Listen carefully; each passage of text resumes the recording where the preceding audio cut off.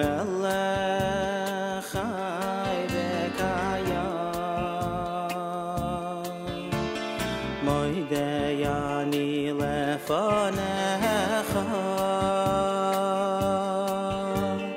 melech chai v'kayam moidei ani lefanecha melech chai v'kayam moidei ani lefanecha melech chai v'kayam shechazarta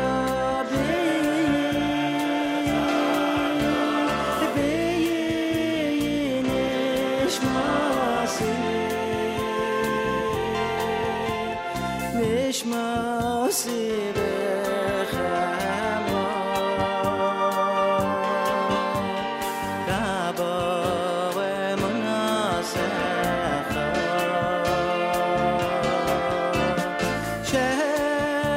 shechazarta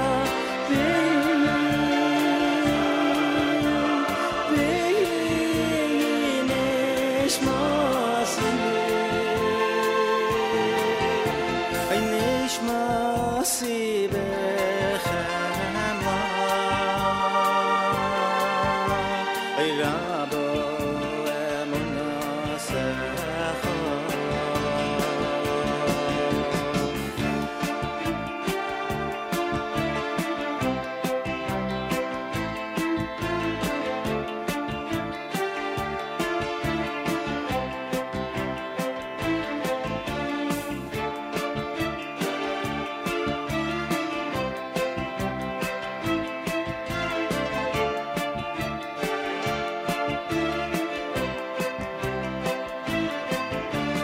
moidei ani lefanecha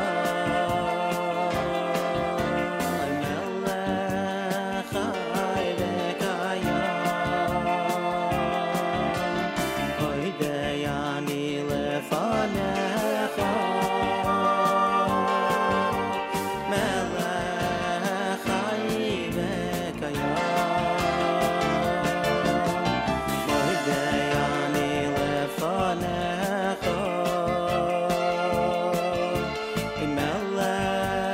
chai v'kayam moidei ani lefanecha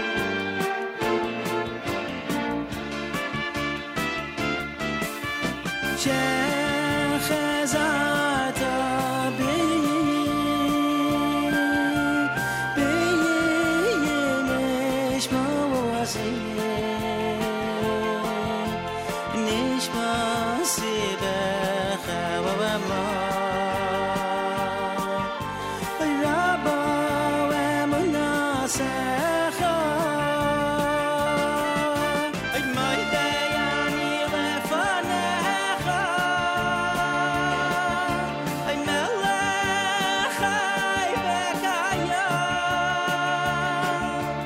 moidei ani lefanecha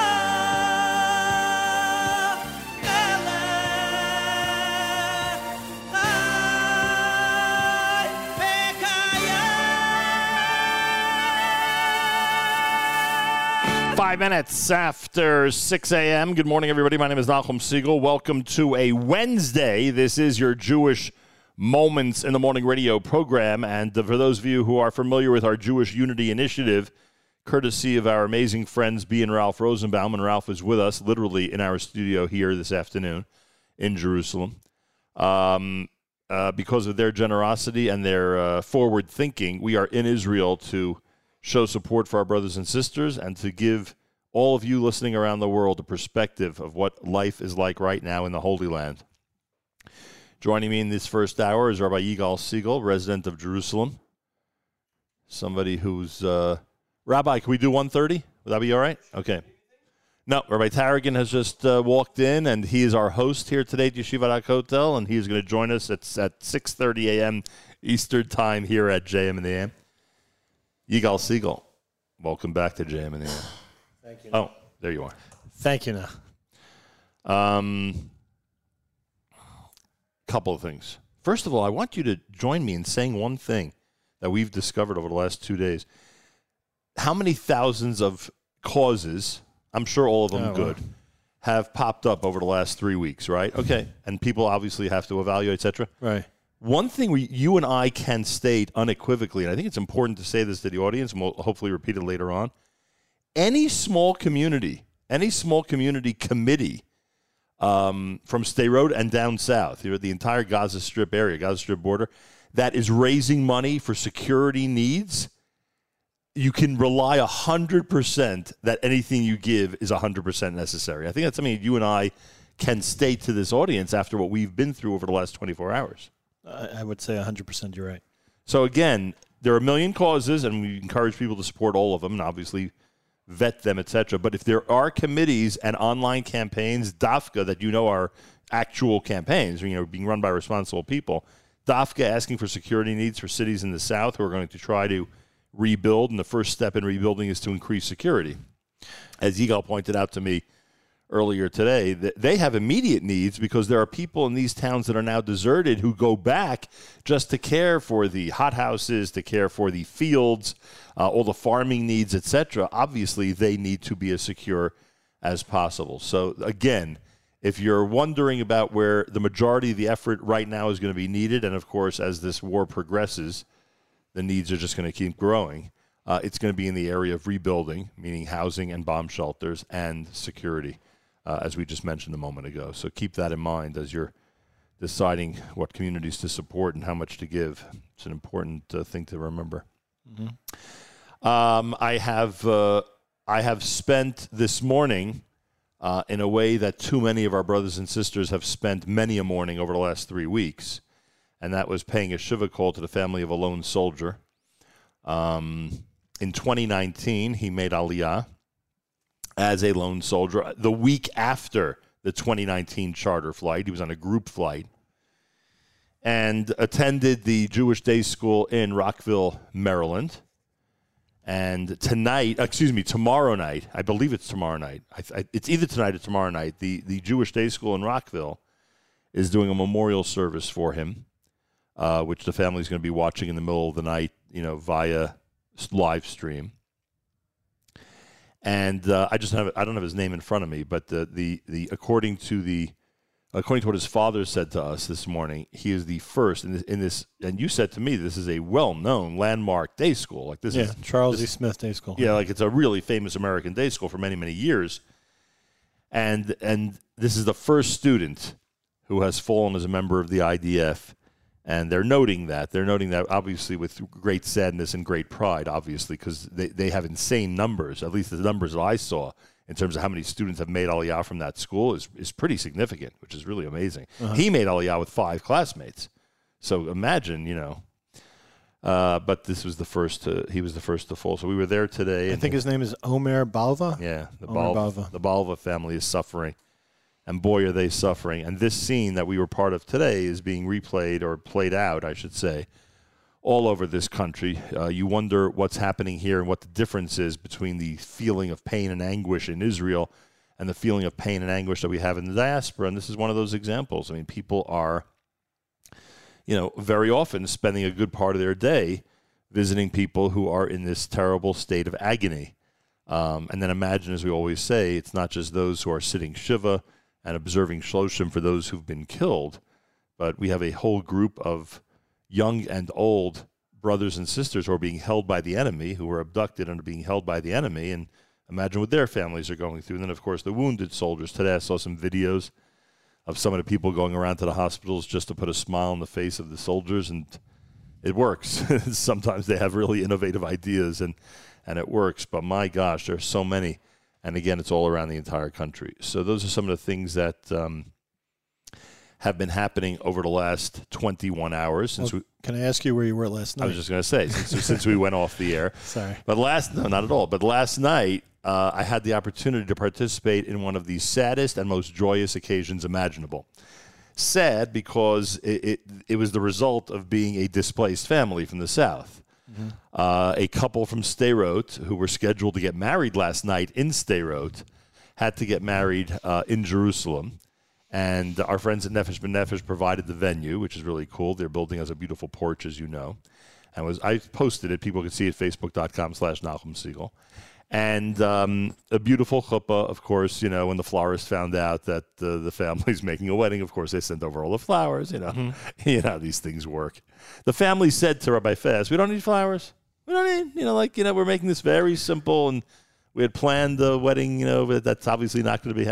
So, of course, Rabbi Faz contacts the florist, and they're like, oh, we're not letting this wedding happen without flowers all over the chuppah and flowers on the table. Mm-hmm. Anyway, so I said tongue-in-cheek, and I hope our American listeners take it that way, that in the United States, if a wedding, for whatever reason, gets moved to another venue, and by the way, legitimately, it's a depressing feeling. You have a certain vision of how you want your wedding. Last night, this happens. They have no home. Right, essentially, they have no home at the moment. They're, surrounded by 30, 40 friends and relatives who are there. And this chassan and kala could not be any happier. I mean, the venue changed, and it's so different than what they wanted and expected, and they are just elated that this wedding is taking place. And it was so beautiful to see that and to experience it. And again, a lot of this is being played out in many other areas of the country because, first of all, even if you have a wedding scheduled for a place that reasonably, would be able to host your wedding, chances are they're closed, so that their workers are either in miluim or workers that you're not in the mood to work with anymore. So it's it's hard just to find a venue in general, even if it was scheduled and it seemed that there was no reason geographically why it wouldn't open up. So there's a lot of closed wedding halls around the country. So that was something. Being there last night, seeing a real simcha and experiencing it the way we did. And then, of course, the dichotomy, being on the road all the way to Herzliya this morning and paying a Shiva call to a family that is just reeling in pain. We were at Har Herzl, and this was yesterday morning. And one of the things that I couldn't help notice, and I'm sure everybody goes through the same thing when they visit Har Herzl, is almost every grave, 21, 22, 20, 23. We're talking about, we're talking about children who are all, except for my Gavri, all under the age of my children. So imagine, what parents go through when these things happen. Anyway, so that's part of being here. Now, we have gotten a lot of thank you for coming. We've gotten a lot of that. Right. Which is really nice. Thank you for coming. And best regards from our friends at the Inbal Hotel, because Ronnie Timson, I said to him, that was so nice of you in our email exchange that you were like so thankful that we're coming. Like, usually we're the biggest pain in the neck to you. And he says, are you kidding? You have no idea how thankful we are that you came and that you, and I said to him, you may see us again soon, please God. I mean, as I said a few minutes ago off the air, I know that this should be obvious to everybody, but this is a message to American Jewry. Tourism is now at less than zero. I don't know if statistically that works, but the tourism industry is now at less than zero. I mean, if 3 weeks ago, Yigal Siegel could not walk through Yerushalayim without seeing 10 tour buses during a 10-minute walk of people who were enjoying the experience here either before or during Sukkot. Now you don't see any of that anymore. I mean, there is nothing. There's not a bus except for the regular city buses. It's not a bus on the road. So tourism is suffering and will continue to do so. And we don't know how long this war is going to go on. All the businesses that are connected to that, obviously. Correct. Restaurants. And look, like Simon said yesterday, buy a bottle of Israeli wine. That's right. The wine industry is suffering because of the lack of restaurants and hotels. It's impossible to calculate the damage that this is, just looking at it from that perspective, which obviously is difficult under the circumstances. But our chairman, Mr. Ralph Rosenbaum, he wanted to go out to dinner last night. And he had a certain restaurant in mind because he has certain favorite restaurants. How often is the man in Jerusalem, Yigal? How often is our chairman in Jerusalem? I see him all the time. Like every other day you see him, right? So he wanted to go out to a restaurant in Jerusalem. And he has certain favorites that, he makes sure to frequent because they're so delicious and so accommodating. Mm-hmm. It was closed last night, his favorite restaurant. It was closed. Did they know you were coming, Ralph? So he went ahead and he had to go to one of those fast food joints because that was the only one that was open. So, but he seems happy. He looks happy. He is very happy. But I'm just giving an example of how people are suffering business wise and how that's going to continue here for a while, unfortunately. JM and the M, we're at Yeshivat HaKotel. This is an institution that is among the premier of the yeshivot in Israel that are attractive to North American students. This is in our Yeshiva League category. This is one of the really one of the shining lights in the world of yeshivot and seminaries for our high school children who graduate 12th grade and then want to move on to a meaningful experience in Israel. And Rabbi Reuven Tarragon, who leads the overseas program here, invited us to spend day 2 of our 2-day journey here at Yeshivat HaKotel. He has begun many unique initiatives, in addition to his responsibilities at the yeshiva, many unique initiatives because of the war. We'll discuss a lot of those. We'll meet some Israeli soldiers today, which is always heartwarming. Speak to those who've been defending the state of Israel. Will any relatives of ours? We'll have Gavri Siegel on the air. Gavri Siegel's going to be here? Gavri Siegel will be on the air. I think we're going to be speaking about what it's like to be here during the war in yeshiva. Oh, that's it. Because he decided to stay. Right. So we're going to discuss that topic. And also, he's one of the, I don't know if it's a chairman or unit head. He has one of the responsibilities in this entire Achenu program that we're all talking about here that's coming out of here, out of Yeshivat HaKotel. So in front of you, you have a list of countries that are represented that we're going to be discussing on the air, including Australia and Holland, and and Gavri has New York, New Jersey. That's his. That's his country. Well, they figured that it's a country. They figured that that's a region he could lead. That's a region he's familiar with. Australia's not here, by the way. Oh, it's not in there. Sorry. So we'll get to some of those students, and there's an effort here, as you know, because we discussed this with Rabbi Tarragon a week or two ago. There's an effort to raise money for vests, for bulletproof vests for soldiers. We'll talk about that coming up. There's a lot of things happening here. We'll have a lot of special guests who are going to be joining us. But what impressed me when we walked in, and there was like a big tumult going on in the lobby, and you mentioned to me that there's a whole bunch of young students here from Sderot that are being housed by the yeshiva, which I think is fantastic. When we walked in, we saw a group of kids that just didn't look like they belong in Shana Aleph, Shana Bet of a school like this, of a yeshiva like this. And then it hit me because I was here last night with Gavri, and it hit me, this must be the group from Sderot, I think it's Sderot, that's being housed. And I'm not sure if they're learning here. I think, in fact, they are learning here because I think last night in the Beis Medrash they were there. But look, and that's another scene that continues to play out all around the country, right? People from the north and south now being relegated to hotel rooms and apartments and homes that they are not familiar with. And our hats off to the Inbal Hotel. Correct. Inbal Hotel they're welcoming 100 rooms, I think they said. Arani says that he has set aside 118 rooms for refugees. Wow. He can't give the entire hotel, and he does want to try to maintain, the press is coming next week. They're using the Inbal International Press. And obviously, he said there's some groups coming. He said there was just a group from the Syrian community in Brooklyn. We met them this morning. Yeah. That was scheduled to come, and they didn't cancel. They decided to come and to carry out their mission. I think someone had passed away, and they were using the opportunity to come and visit the family. One of their teachers. They showed us pictures of that they had gone to army bases. The interesting thing they said, just as an aside, was that they spoke to certain soldiers and they said that we pray for you every week. We say Mishaber. And the soldier they spoke to had no idea. He says, "Really, there are people outside of Israel who pray for us?" Like he really didn't know. Look, this reminds me of the story in 2006. I don't know if you were with us that day, but during Sukkot, I think it was in 06, We go to Pnei Kedem, which at that time, the Pnei Kedem today is like a real city. Right. In those days, it was like, 4 trailers. Okay. So we go to Pnei Kedem for the kite festival.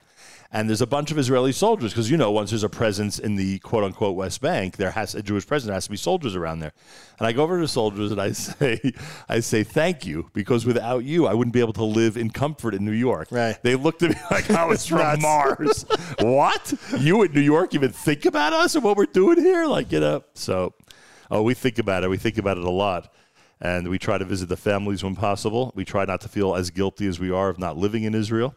Although today, when I saw Eve Harrow, who's, of course, a name very familiar to this audience, they can now, anybody who's in touch with Eve, let her know it was very effective when she again yelled at me for living outside of Israel.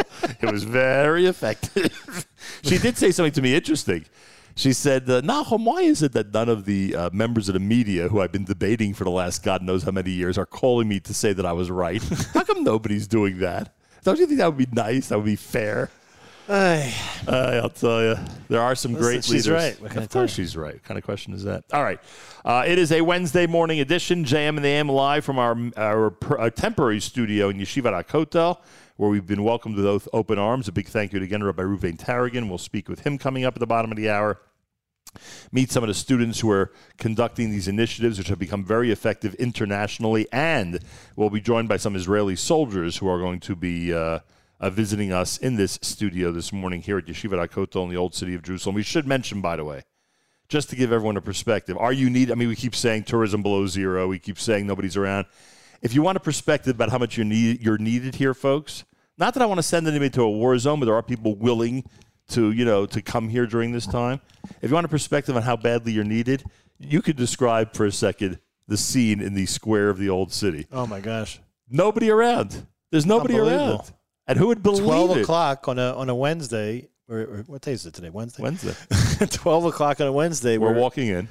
And there's just no one there. I mean, so one person sitting there is crazy. And I think what I said to you was like, what's going to happen to the people here who have these businesses, who have restaurants and that are totally full all the time because of people coming back and forth? They're the beneficiaries of the heavy traffic that's always here. I know, and now there's no always traffic. It's just and Ralph just told us that he was at the HaKotel and there was no one at the HaKotel. Yes, we need. As I said yesterday on the air, I think it's very, very important to come, and I can tell you as someone who's lived here for 18 years that I very much appreciate when people come. I'd much rather people come than send me WhatsApps. That's what I would rather. I hesitate only because you don't want to send people into areas they feel are dangerous. And so then I would caution anyone from going to Manhattan. Good point. No offense, by the way. I know you live there. Point well taken. More coming up. It's Wednesday. It's JM in the AM.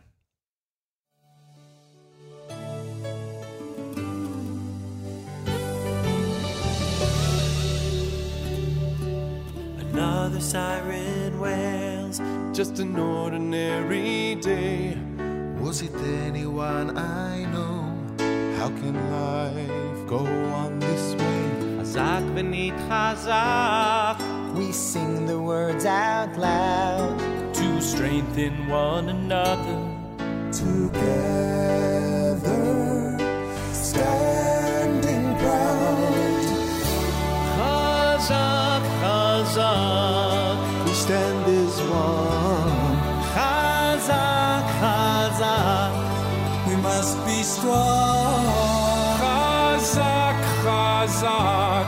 We will go on. Yaseh Shalom. Yaseh Shalom.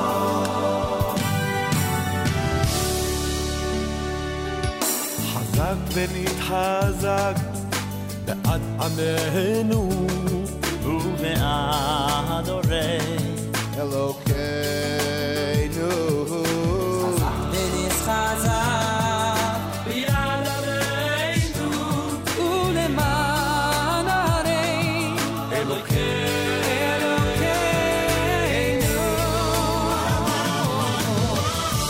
חזק, חזק. Stand as one. We must be strong.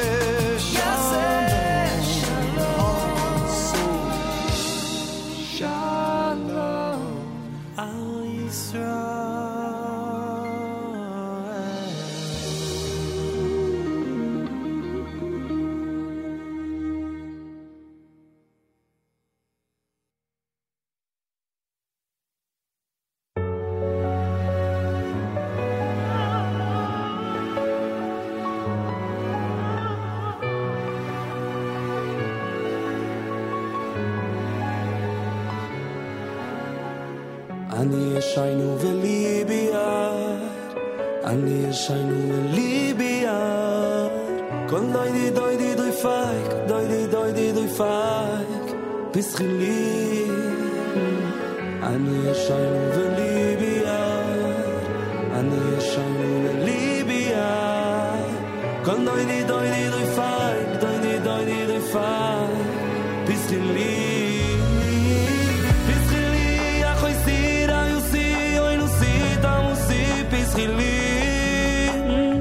Kon doy di fight, doy di fight, biskhili, biskhili, a khoy sira you see, oy no see, da musi biskhili. Kon doy di fight, doy di fight, biskhili.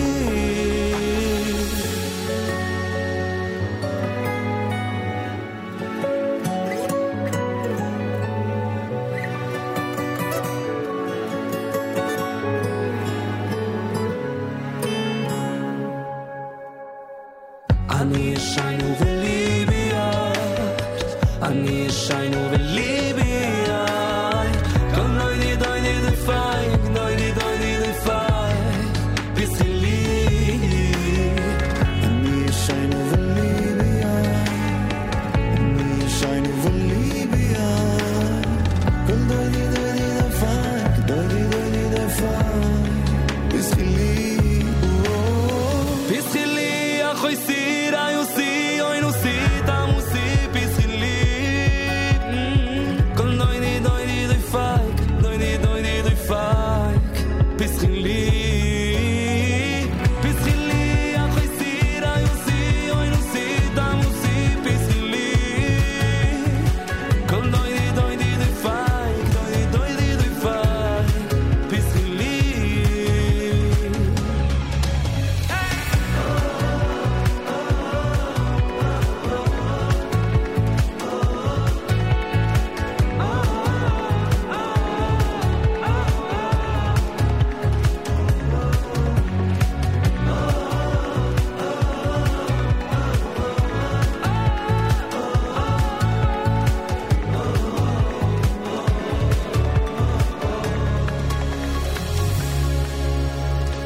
בשחילי, אחוי סירה יוסי, אוי נוסי, תמוסי, בשחילי. כל דוידי דוידי דוי פייק, דוידי דוידי דוי פייק, בשחילי. בשחילי, אחוי סירה יוסי, אוי נוסי, תמוסי. JM in the AM. Wednesday morning broadcast. We are in our temporary studio at Yeshivat HaKotel, which is among the premier yeshivot in Israel, and the group of yeshivot and seminaries that our students who graduate high school attend in Israel. If they are looking for a meaningful experience post-high school, Yeshivat HaKotel is one of the places that they go to.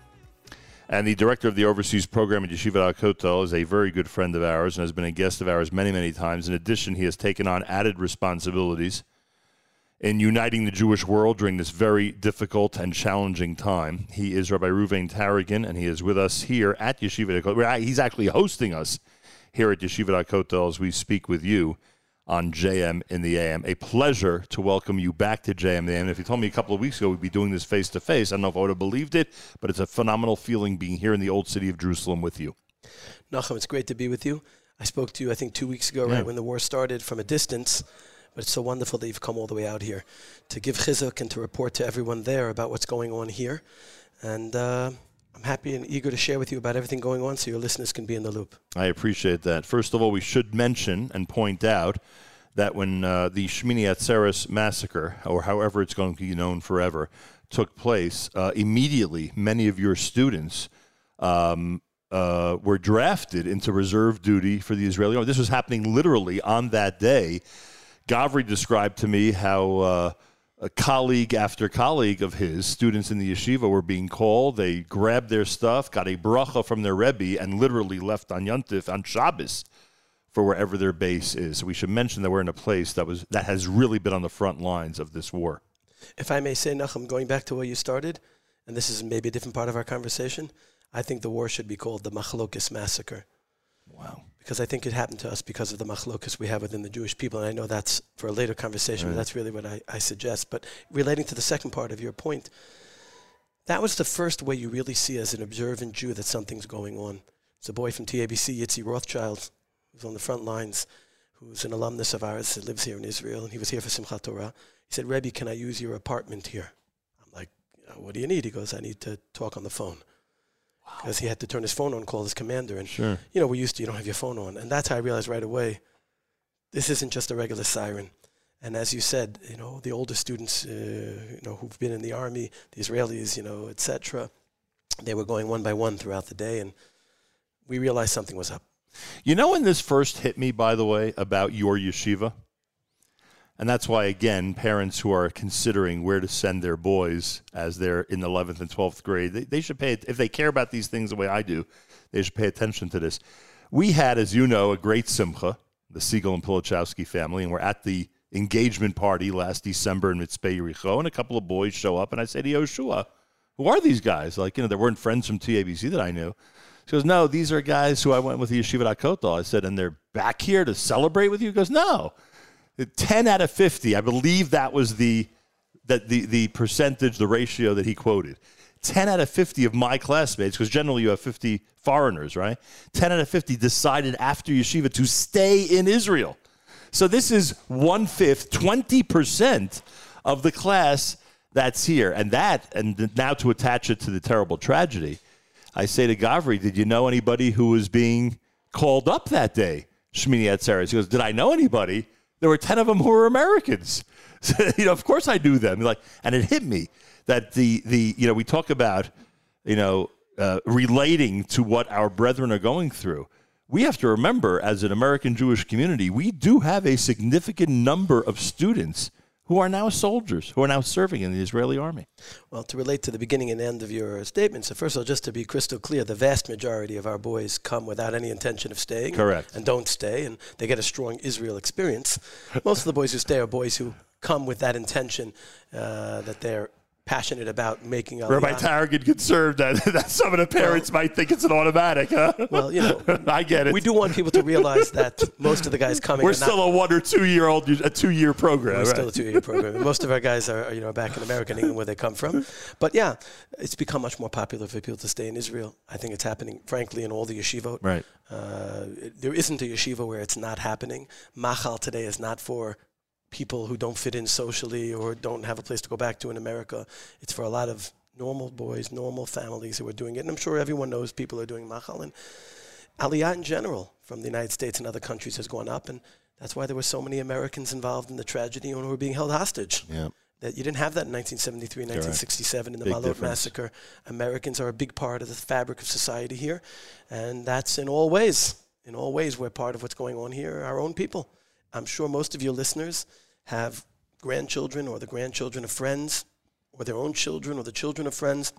I don't think you have a single listener who doesn't know personally someone who's on the front lines here in Israel. Did we feel it in the Beit Midrash? Was there an emptiness in the days following the start of the war with so many of the boys being called up? Yes and no. Yes, because basically everyone who had done the army in the past was called up. So all the Shana Daled guys and the Shana Hey guys and the Kolo guys, anyone who did a military role in the army, and even others who did technical roles. But no, because we invited yeshivot who didn't have a place to go to come learn with us here. So we filled the Beit Midrash by opening our doors to others, and there are groups coming to learn each one a week, as they need. So the Beit Midrash is packed. And they're coming from, give us an example of which cities they're coming from. They're coming from the south mainly, different places. Including Sderot? Sderot Yeshiva is not here, but there are yeshivot from Sderot and other places, and there are high schools and places there who are looking for places to go. And we all have to open our doors to invite them in, and it strengthens both at this time of coming together for the Jewish people. So a lot of our guys aren't here, but the base marriage is full. Unbelievable. Rabbi Reuven Tarragon is here. Now tell me about the instructors, the Ramim, the Rabbeim. How many of them had to go and serve? So our Rabbeim are people who've done the army, mostly, and 5 of them were called up. One of them who teaches the overseas boys, and we were able to find replacements, not just the Rabbeim, there are Madrichim and assistant Rabbeim, all kinds of staff who've been drafted, and we're doing our best to help them. And you mentioned alumni in Israel. We asked alumni to come in, each one a Seder a day, to fill in for staff who've been drafted, and Baruch Hashem. Wow. The response has been excellent. Josh Fagan from Woodmere was here. Josh Appel from Queens was here. Eric Lenevsky. I can keep going. Andrew Haberman. I don't want to shortchange. Well, these are names very familiar to people listening, so 100% it's significant. Everyone has to do their part. I think that's a message we're going to talk throughout the conversation. No one on your station can unify the whole people.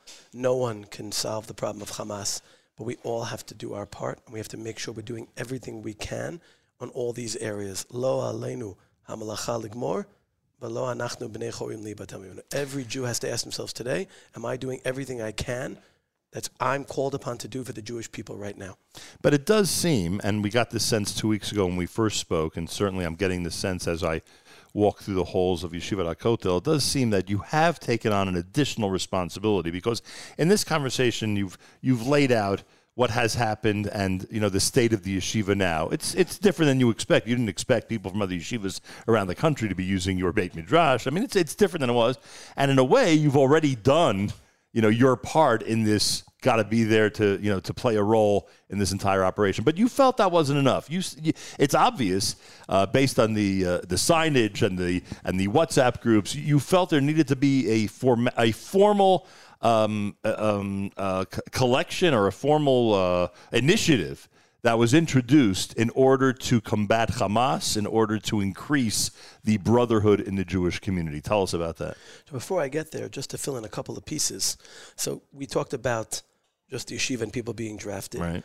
Big responsibility we had right away was getting the program set for boys to come back a week early. They were supposed to take the Poland trip, bring them back, get their learning set, get a program set, speak to parents who naturally are nervous.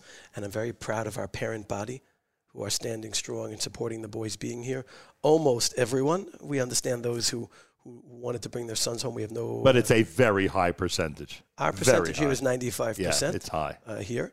And for the USA, I think it's even higher. Right, the USA in particular. Right. And our parents deserve a lot of credit for that. 100%. For standing strong. And they Proud all to be a deserve parent.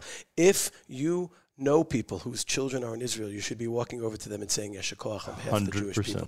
Those who've brought their sons back should also be given Yesher Koach and respected. But obviously those who've kept their children here are doing something for the Jewish people, and they need to be given a thank you. So if you're listening to this and you know someone who has a kid in Israel still there, just send them a Yesher Koach. I'll give you an example, Nachum, just related. Sure. On one of the groups I run, and I'm running a lot of WhatsApp groups, getting information out and galvanizing people, someone posted that there's a German non-Jewish professor in Oxford who's fighting against anti-Semitism and fighting against Hamas, and we should say thank you. They gave her the number, and I reached out to her yesterday. I said, I want to thank you on behalf of the Jewish people. I gave her my name, told her what I am, who I do, what I do. She wrote me back. It means a lot to me, and that's the Jewish people. You appreciate, you care for those who care for you, and so we should all be thinking, who can we reach out to give a Yesher Koach? Even if we can't in ourselves do something, we can give a Yesher Koach, and that's the global communications that made that possible. But to get back to your question, sure. The second major area we've dealt with is supporting our Chayalim, right.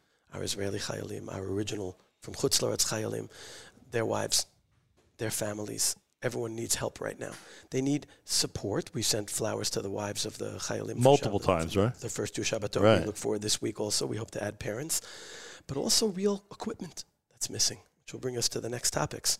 Sadly, the Israeli army had to call up so many reserves that they don't have enough equipment. Basic life-saving equipment. And we've been working, here in the yeshiva, getting equipment to our guys that they need. And that got me involved in helping to raise funds and coordinate efforts for all the Chayalim, with Rav Rimon. Mm-hmm. And in addition to that, over the past weeks, we've looked for areas that we can help Klal Yisrael, beyond the yeshiva and beyond the soldiers. And the two initiatives you're referring to briefly, we can discuss them if you want. One is a student-run initiative from Yeshivat HaKotel called Not Going Anywhere. Not to pressure people to stay, but to strengthen those who want to stay. The students, the parents, where they're sharing materials. Every day there's a sicha of a different Rav, mostly from America, to give strength to the boys and the parents. Rav Hershel Shechter, Rav Ayer Leibowitz, Rav Ephraim Goldberg, Rav Mordechai Willig. Rabbi Willig spoke about his experience here during the 6-day war. That's right. Which was really powerful. And again, our goal is it's to give strength to those who are looking to be strengthened. And there's 1,000 yeshiva seminary students, others in the group, and every day they're posting for each other what they're doing. And it gives a lot of chizuk to see that others are doing that as well. But the real big initiative is the number one thing I think we need to do right now. I think the danger we face is that we deal with the water on the floor and not the faucet. I want to explain what I mean. We're God-fearing Jews. We believe that for sure major events are from God's hand. We believe that what we suffered is not just because crazy Hamasnikim decided to attack us. Hashem had to let them and make it possible. And we have to ask ourselves, like with everything else in our lives, why is this happening to us? And with the Holocaust, there's still a big debate why it happened. We don't know. Some people say it's because they didn't go to Israel. Some people say because they did go to Israel. Here, I've only heard one explanation. Because we were fighting with each other. The only thing people are talking about. That's the only explanation, mainstream explanation that I've heard. And many Rabbanim have reached out to me about it. We know how terrible things were here, to the point where Jews wouldn't sit in the same sukkah with each other before Sukkot. And we saw what happened Yom Kippur. Yom Kippur and Sukkot and HaKotel. Do we really have a question about why this happened to us?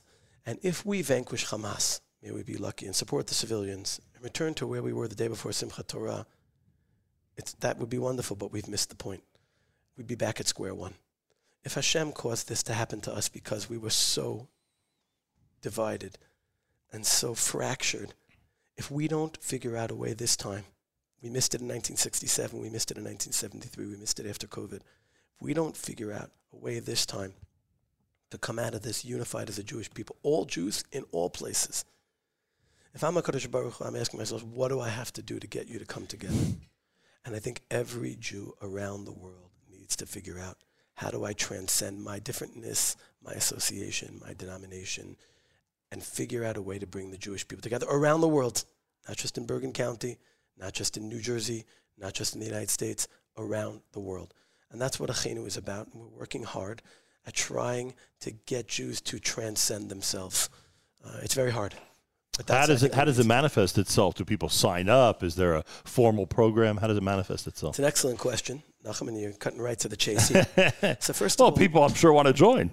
So there's a lot of wonderful Achdut initiatives going on around the world, days of care and days of prayer, and they're great and they should be continued, but they're sectarian. Every country has them going on for particular groups, not for all the people in that country, and for sure not connected to around the world. The way we set up Achenu is we're working in 60 countries. Each one of those countries is working in their local level, each community on their local level. We're giving advice on how to build Achdus, and we're doing two more things. We're sharing those initiatives with one another so everyone can feel like it's Achdus of the Jewish world. And we've created a brand called Achenu, one people, one family, one fate. It's in 12 languages on the website. So that if everyone can wear this bumper sticker, shirt, banner outside your shul, school, home, business. In each country, outside every Jewish home and business, Jews will feel like we're connected to one another. You don't have to affiliate. You don't have to be committed. By the way, someone said we should use the word one destiny. But we said there are maybe some Jews who don't believe they're part of one destiny. Right. But we all have one fate. Right. We're definitely in a boat that's going down together. And we knew that from the Nazis, and we're seeing it again now. The Jews who were attacked were mostly not religious Jews. And nobody asked if they observe or not. And most of them were not observant. Right. And I think that we're still going to be different. We're still going to disagree. We still know this way of Judaism I believe is right and this I believe is wrong. And we're not asking anyone to give legitimacy to any other person's way of life. We're asking each other, emphasize the brotherhood that we have with one another. The answer to that question, because I didn't answer your question, is sign up for Achenu. There's a website. There are WhatsApp groups. Put a banner outside your home. Get your rabbis, get your community leaders to put out a joint statement. And the initiative we're starting now is a global siyum, where Shas Mishnayos is being learned, a Mishnah for each Chayal, policeman, and civilian who was killed, 40 columns, one for each community around the world. Go into the website, achenu.world/siyum. Go into the Google document, write yourself down for some Mishnayos. Because you're not just going to be learning in Bergen County. You're going to be learning as part of Klal Yisrael. And it's achenu.world, you said? .world. Achenu.world. You got it. That's a great address, frankly. How'd you get to 60 so quickly? We're going to be speaking to some of the students from different parts of the world who are here in Jerusalem now about their specific efforts, but it sounds like to get to 60 countries and have some type of presence in each one of these countries in just 2-3 weeks is quite a task. How'd you do it so fast? So first of all, you mentioned the fact that Achenu is being run by volunteers, right? Many in Yeshivat HaKotel, many in other places. And frankly, for the Yeshivat HaKotel students, it's good because it gives them a way between this Darim. We're telling them during the Seder learn, but during the break, this is the time to make a difference for Klal Yisrael. It's inspired them. Baruch Hashem, I know and have gotten to know people in different countries through different initiatives around the world. I want to mention that World Mizrahi, obviously, right, who we know and love, and our wishes go out to Rav Doron and his family about their son, who we hope is brought back very quickly and safely and sound. World Mizrahi is doing wonderful things on behalf of the Jewish people right now. The Rav Rimon campaign, the Tefillah and Chizuk, the leather writing, too much, frankly, to be able to share in just one brief meeting, but they're spearheading these efforts. The reason this is not a World Mizrahi event is because the goal is for it to include everyone. Right. As soon as it's an organization, Mizrahi, Aguda, OU, HaKotel, well, that's them, not me. This is meant to be us. And so we're all supporting it, but this is being done independently. But getting back to, through the different initiatives I run, Vayichan, which I'm sure you remember, which was in countries around the world, and different World Mizrahi events around the world. Baruch Hashem, I've gotten familiar with people from different countries. I met yesterday with Rav Berkowitz, Shlita from Esha Torah, a big tzaddik and leader. So the Aish people are getting involved, and that's the goal. The goal is let's get our best team on the field in each country. Doesn't matter which part we're shaykh to, and bring the Jewish people together. If I share with you later who we hope to speak at the Siyum that we're making in 3 weeks from now, you'll see right away just the breadth of people, of fresh air. You said to me off the air that there was a miraculous story. I don't know if you call it a miracle, but certainly one of, where the one above, it seemed, had some intervention. Just recently, as you're making this effort to get different rabbis and leaders around the world to participate in Achenu, what happened?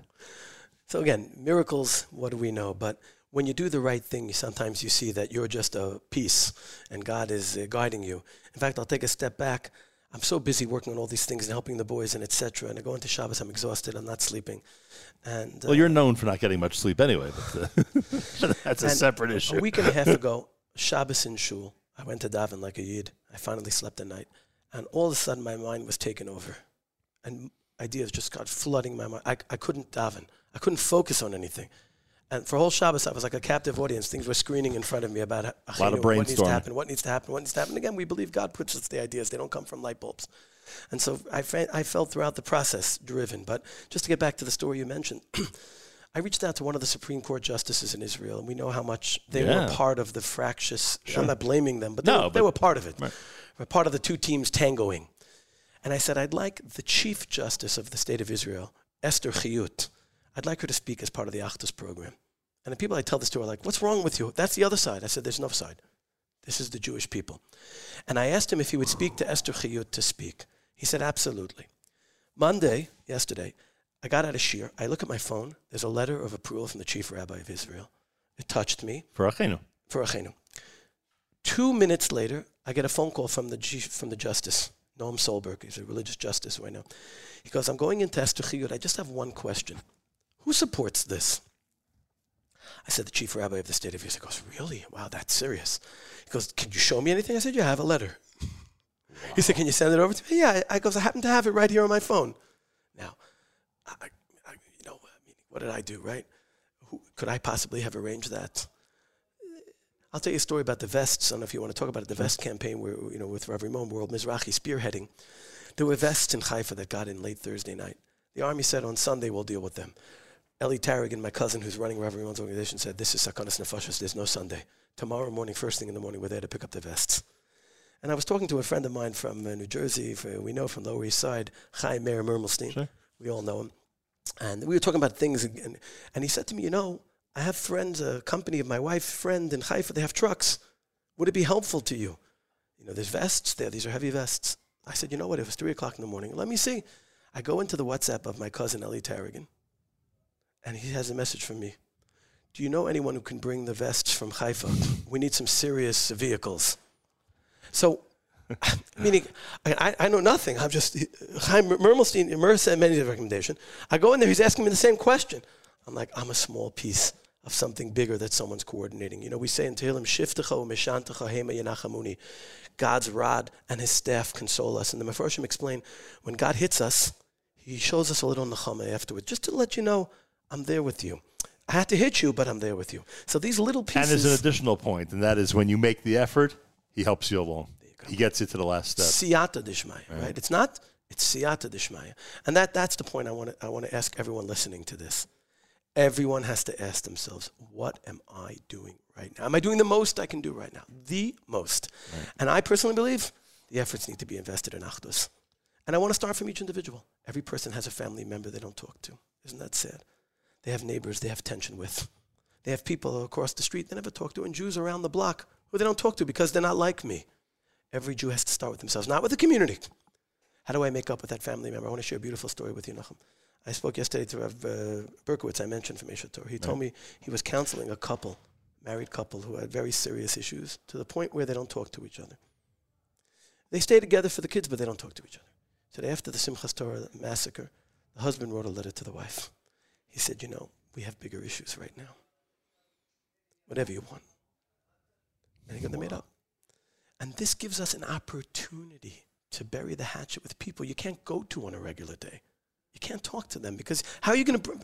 Now you can say, Am Yisrael needs to make up. We need to make up. Are we reaching out? Are we arranging community events that include every Jew in the community? Are we arranging them in a way that includes them? Rav Shechter said people can reach out to them with shilas about how to do it. He said, when I spoke to Rav Shechter... A halachic way to do it. I said to Rav Shechter, he sent out a video in support. I said, can we include non-religious? He goes, they absolutely need to include non-religious. I said, can I send people to you to ask you? It might involve a little Shabbos, other things, right. What's the right way? There's shilas and these things need to be done in a way that's right for everyone, or it's not comfortable for people. I thank you. Rabbi Reuven Taragin is our host. Yeshivat HaKotel is our host as we broadcast on a Wednesday morning here at JMN. We're going to meet some of the people that we alluded to earlier in the next couple of hours, and I hope you'll join us toward the end of the show again to encourage more and more people. And it's achenu.world, achenu.world in order to participate in the initiative. And you can read about it if you speak English, Hebrew, Spanish, Portuguese, French, Czech, Dutch. I'm forgetting a few. We're actually looking for people to translate into Russian and Italian. We haven't yet found those people. So if you speak those languages and can help us, because it's the whole world's Jewish community. And I'll just share one last point with you, Nachum. This week's Parsha, Hashem tells Avram, your children are going into Galus. He says, Ger yeh zaracha be'eretz lo lahem. Your children will be foreigners. Why does it say ger? It should say gerim, plural. So the Svarim explain that when Jews are in Galus, they feel alone. They feel separated. And even if we have all the Jews in Bergen County, we still feel we're isolated, we're being attacked. As soon as we start to feel the Jews in Uruguay and Tanzania, we're going to feel a different feeling. And that's part of Geula, coming together from around the world. Right. This is a moment where we can take something positive out of the negative. Let's take advantage of it. Rabbi Reuven Taragin, we're at Yeshivat HaKotel. It is a Wednesday morning broadcast. Plenty more coming up. You're listening to JM in the AM.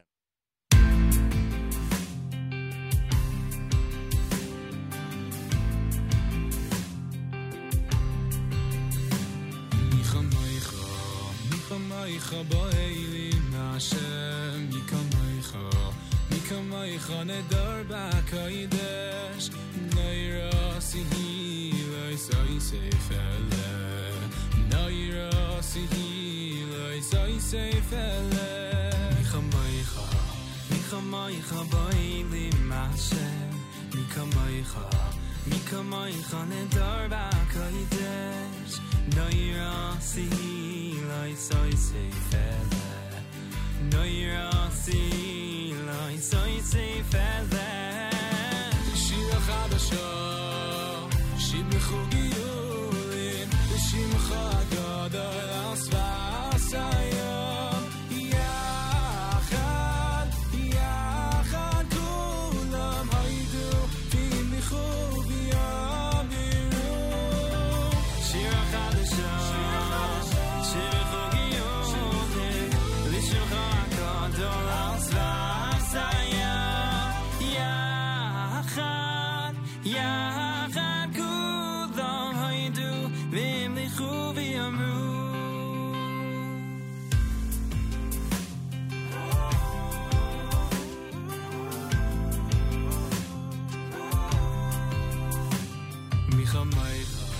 Michamaycha b'olim Hashem Michamaycha Nedar b'kodesh Nairasihi loisai seifele Nairasihi loisai seifele Michamaycha b'olim Hashem Michamaycha Nedar b'kodesh Nairasihi loisai seifele Nairasihi loisai seifele Shira chadasha Shimichu giyulim V'shimcha gadol al svasayim Yachad kulam haydu V'yimlichu v'yamiru Shira chadasha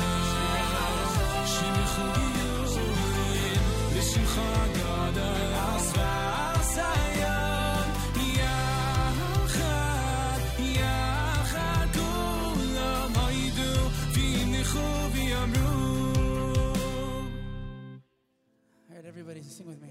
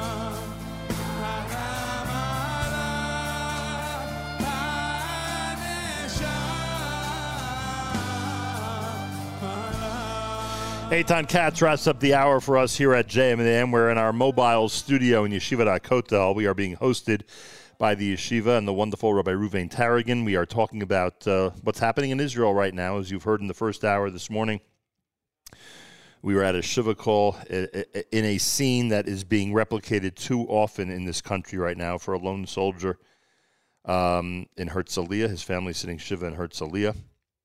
Last night we were at a wedding at Nefesh B'Nefesh for a couple from Sderot who were not able to get married in Sderot as originally planned. So they were at the Nefesh B'Nefesh headquarters getting married last evening. And we continue to pray for those who are abducted, those who are being held hostage by the enemy, for those who hate life, or by those, I should say, who hate life. We continue to pray for the health of our soldiers and civilians who have been injured and wounded in the attacks that started this war And we continue to pray for our soldiers on the front lines, both in the south and the north. Galei Tzahal, Israel Army Radio, 2 p.m. newscast is next at JMDM. גלי צה"ל מירושלים השעה 2, שלום רב, באולפן רני אבנאי עם מה שקורה עכשיו. דיווחים בסוריה, ישראל תקפה פעם נוספת את שדה התעופה הבינלאומי בחלב. על פי הדיווח, 2 טילים נורו לעבר מסלול ההמראה המזרחי. כתבנו לעניינים ערביים ג'קי חוגי מוסיף ששדה התעופה הושבת. בלבנון מחבלים שיקרו טיל נ"ט לעבר טנק של צה"ל במרחב אביבים, אין נפגעים. טנקים וכוחות ארטילריה השיבו באש לעבר מקום הירי. במקביל רקטה שוגרה לפני שעה קלה מעזה לכרמל והתפוצצה באוויר. ראש ממשלת קטר אומר בצהריים, יש התקדמות בשיחות עם חמאס לשחרור החטופים. ראש המטה לביטחון לאומי הנגבי כתב בטוויטר באותו הזמן, המאמצים הדיפלומטיים של קטר חיוניים. מדווח כתבנו המדיני יניר קוזין. גורמים בישראל מאשרים כי ישנם מגעים דחופים מול הקטרים להביא לשחרור חטופים נוספים משבי חמאס, ובכוונה לשחרר מספר גדול יותר של חטופים משתי הפעמים הקודמות. עם זאת, אותם גורמים מסייגים ואומרים, יש גם כעת לנקוט במשנה זהירות, לאחר והפרטים אינם סגורים. בתוך כך, ראש המל"ל צחי הנגבי צייץ בטוויטר, כי מאמצי הדיפלומטים של קטר חיוניים בשלב זה, וכי היא הופכת לגורם חיוני להבאת פתרונות הומניטריים. ונשיא טורקיה ארדואן התייחס למלחמה בישראל בנאום בפני הפרלמנט הטורקי ואמר, חמאס הוא לא ארגון טרור, אלא ארגון שמגן על אדמתו. ארדואן הוסיף כי הוא מבטל את הביקור שתוכנן בישראל ואמר, המתקפות של ישראל בעזה הן כמו רצח, כמו מחלה נפשית. כמו כן, נשיא טורקיה אמר כי ישראל ניצלה בתקופה האחרונה את הכוונות הטובות של טורקיה, ידיעה שהעביר כתב חדשות החוץ ברק בטש. דובר צה"ל חשף בראיון ברשת הטלוויזיה CBS פתק שנמצא על גופת מחבל מחמאס המעודד לביצוע טבח חסר רחמים. מדווח כתבנו לענייני צבא וביטחון דורון קדוש. בפתק שנכתב בכתב יד ונמצא על גופת אחד המחבלים שביצעו את הטבח בעוטף, נכתבו מילות עידוד ודרבון לבצע טבח חסר רחמים, תוך קבלת השראה ממפקדים בהיסטוריה המוסלמית שהפכו לסמל לג'יהאד. בפתק נכתב, דעו כי האויב הוא מחלה שאין לה תרופה, מלבד עריפת הראשים ועקירת הלבבות והכבדים הסתערו עליהם. הפתק נחשף על ידי דובר צה"ל בראיון לרשת הטלוויזיה האמריקנית CBS. ראש הממשלה נתניהו ושר האוצר סמוטריץ' סיכמו על הקמת מנהלת לטיפול בנזקי המלחמה. תקציבה יעמוד על 15 מיליארדי שקלים. מדווח כתבנו לענייני כלכלה ישראל פישר. ראש הממשלה נתניהו ושר האוצר בצלאל סמוטריץ' הסכימו על הקמת מנהלת כלכלית אזרחית לטיפול בנזקי המלחמה. תקציב המנהלת צפוי להיות 15 מיליארד שקלים, ובין המועמדים לתפקיד נמנים מאיר שפיגלר, מנכ"ל חברת החשמל, והאלוף במילואים יפתח רונטל, יושב ראש חברת החשמל לשעבר. כבר בשבוע שעבר הציע סמוטריץ' למנות ממונה על התחום הכלכלי אזרחי, אך בלשכת ראש הממשלה סיכלו את מינויו של אודי אדירי לתפקיד. ומזג האוויר חם מהרגיל לעונה. אלה החדשות שעורך רועי ולד.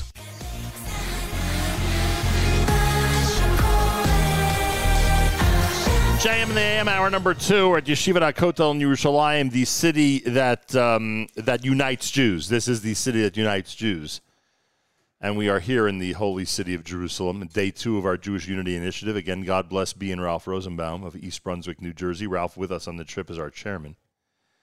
And a big thank you to Yigal Siegel. He is producing our events, and not just on the air, by the way. Yigal basically has produced this entire trip from the moment I took off in Newark until I leave later tonight. So big thank you to Yigal for all of that.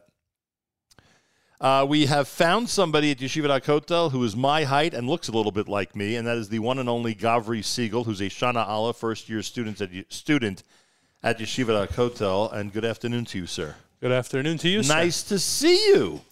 What a way to reunite. Haven't seen you in a couple of months. And imagine that here in Jerusalem, you and I get to reunite. Get to see each other and spend some time together. Yeah. How are things going? Unexpected circumstances. That's certainly an understatement. I was ready to wait a little bit more to see it. It's okay. I wonder what you were thinking all through the beginning of this. Not just, you going back to the United States or not, but you probably, you're one of these kids whose high school was harassed by an international pandemic, right? Your high school experience, if one could say, was completely dependent on how one dealt with or how your school and the country dealt with COVID. So it starts in your freshman year. Your sophomore year is completely turned upside down, right? Try to get through it just literally day by day. And then the junior year starts to get somewhat back to normal. It feels like it's a regular season again. Then you show up to Israel after you graduate, and we have a very serious situation here, and one that you were able to feel how serious it was, because on Shmini Atzeres you actually saw plenty of your colleagues here literally go to the army on Shabbos. Yeah, we saw almost not half the base measures, but a lot of guys just get up and leave at different times. It's pretty crazy. Your uncle always spoke about the fact that he knew it was serious, because remember, he was here in 1973 in the Mir Yeshiva, and he always spoke about the fact that he knew it was serious when he walked out of the yeshiva, for a minute on Yom Kippur and saw somebody in his tallis, get out of a car. He knew that this was something very serious. You obviously felt, and when you told me about what Shmini Atzeres was like here, it sounded like the same thing, that you knew that this was a pachad, a frightening situation, because you saw guys drop everything and report to their bases, however they had to get there. Yeah, something you don't appreciate until it happens. Right, you don't understand it. Simply unbelievable. And we mentioned that when I pointed out to you that, or when I asked you whether any of the draftees, the reservists, were people you knew, you said to me, well, they weren't just Israelis. There were plenty of Americans here in Yeshiva who also. So, of course, I knew them because, it's an American chevra, and they're also reporting as reservists. Have you seen, can I assume you haven't seen the majority of them since that day? Or? Yeah, a lot of them are still there. A few of them came back for like a day or two and then already headed back, but it's very weird not having like the guys around that are the older guys that keep the yeshiva the way it is. Right. Good point. Gavri Siegel's here. Any of your siblings discuss with you? Now you could reveal it because, we're on the air. I'm putting you on the spot. Any of your siblings in that first week of the war contact you asking if you felt it would be better if you were in the United States? No. No? None of them? I'm so happy. I don't think so. Even your sisters? Wow. Baruch Hashem. I don't think so. Because the rumor is that someone in the family did toss the idea at you, but not necessarily a sibling. That might be true. Right. When I found that, I was like, oh, boy, I wasn't thrilled. But all right. Thank God. I think that person felt that there was an obligation to just give you the option if necessary. I noticed that siblings was the only word that was asked about. So you made a comment to me at some point during the beginning of the war, maybe 10 days, let's say, after the start of the war. You said to me, I'm so glad I'm here for this. Now, you're not a soldier, right? You're not even essentially leaving yeshiva much to go actually, do something. Why do you feel that you're so glad to be here for this experience? It's an experience that I've never really felt anything like it. Sort of only heard about when someone came to speak to us about the Yom Kippur War, a student in HaKotel from that time. He said it was crazy. All the soldiers just got up and left. It was like nothing you've ever seen. And then you simplest story, you experience the same thing. You're like, wow, didn't really think that was possible. And besides that, it's nice to know that you're staying in the place that we've learned through our tradition is the place to be. Right. And it's nice to know that by everyone fighting for it, you're really holding down the fort to some extent. Yeah. And that's what's happening, as we've already heard this morning from Rabbi Tarragon. Well, I'm very proud of you, as you can imagine. I'm sure you know that. Very proud of you. Your uncle is so proud. Your uncle lives in Jerusalem that he said you are invited back for a Shabbos meal. I appreciate it. Because he was threatening that if you would go back to America, he would never welcome you back here. But thank God, in the spirit of Achenu, thank God he has decided that he's going to welcome you back. And we'll talk more because we're going to discuss the Siyum, which somehow you got yourself involved with. I'm still asking. I mean, it's your whole life. You're volunteering for stuff. I'll never figure that out. But anyway, it's a great initiative, and there's a big event coming up in a few weeks, and we'll discuss it coming up later on. I hope you'll be available. Thank you very much, sir. You better say hi to Mom, because she's probably tuned in right now. Hi, Mom. How are you? There you go. All right. The Gavri Siegel, who is, from what I'm told, one of the stalwart Shana Aleph students here in Yeshivat HaKotel. Have you met students, by the way, from other parts of the world? Sure. That's fun, right? That's a cool part of this whole experience. Nice. Yeah, you have connections now all over the globe. You can pick up your phone, especially this generation. You go WhatsApp people anywhere around the world at this point. All right, your uncle has some great guests for us lined up. Who are we doing first? Where do you want to go? Some of these. Oh, is this who we've been waiting for? Yeah, it is. Holy cow. I'll take that slice of paper if you don't mind, because it might actually have your name and title on it, in which case it would be very helpful to me.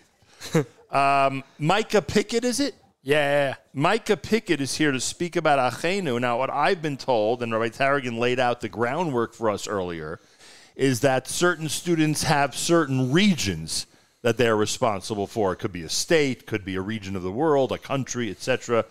Micah Pickett is responsible for what area of the world when it comes to Achenu? The world. The entire world. The entire world. The globe is yours. Essentially. World domination. Have you yet gone ahead and purchased a globe to put into your room to remind yourself that you're responsible for the entire thing? Not yet, but I'll contact my secretary. Oh, someone delivered this guy a globe. After all, he's working hard on behalf of all the countries that are being represented by Achenu. So what does it mean that you have the total responsibility for this project? So I am the coordinator for coordinating with the global heads of Achenu. So if there's a person in Tanzania, I'm in contact with the person. Is there one there? We have there's 60, right? There's an Achenu branch in Tanzania. Yes. Where are you from, by the way? Fair Lawn, New Jersey. Why did they think that you'd be good at this? Like, how did you find yourself being the coordinator of the worldwide effort? Simply put, they needed someone to help coordinate just being in contact with people.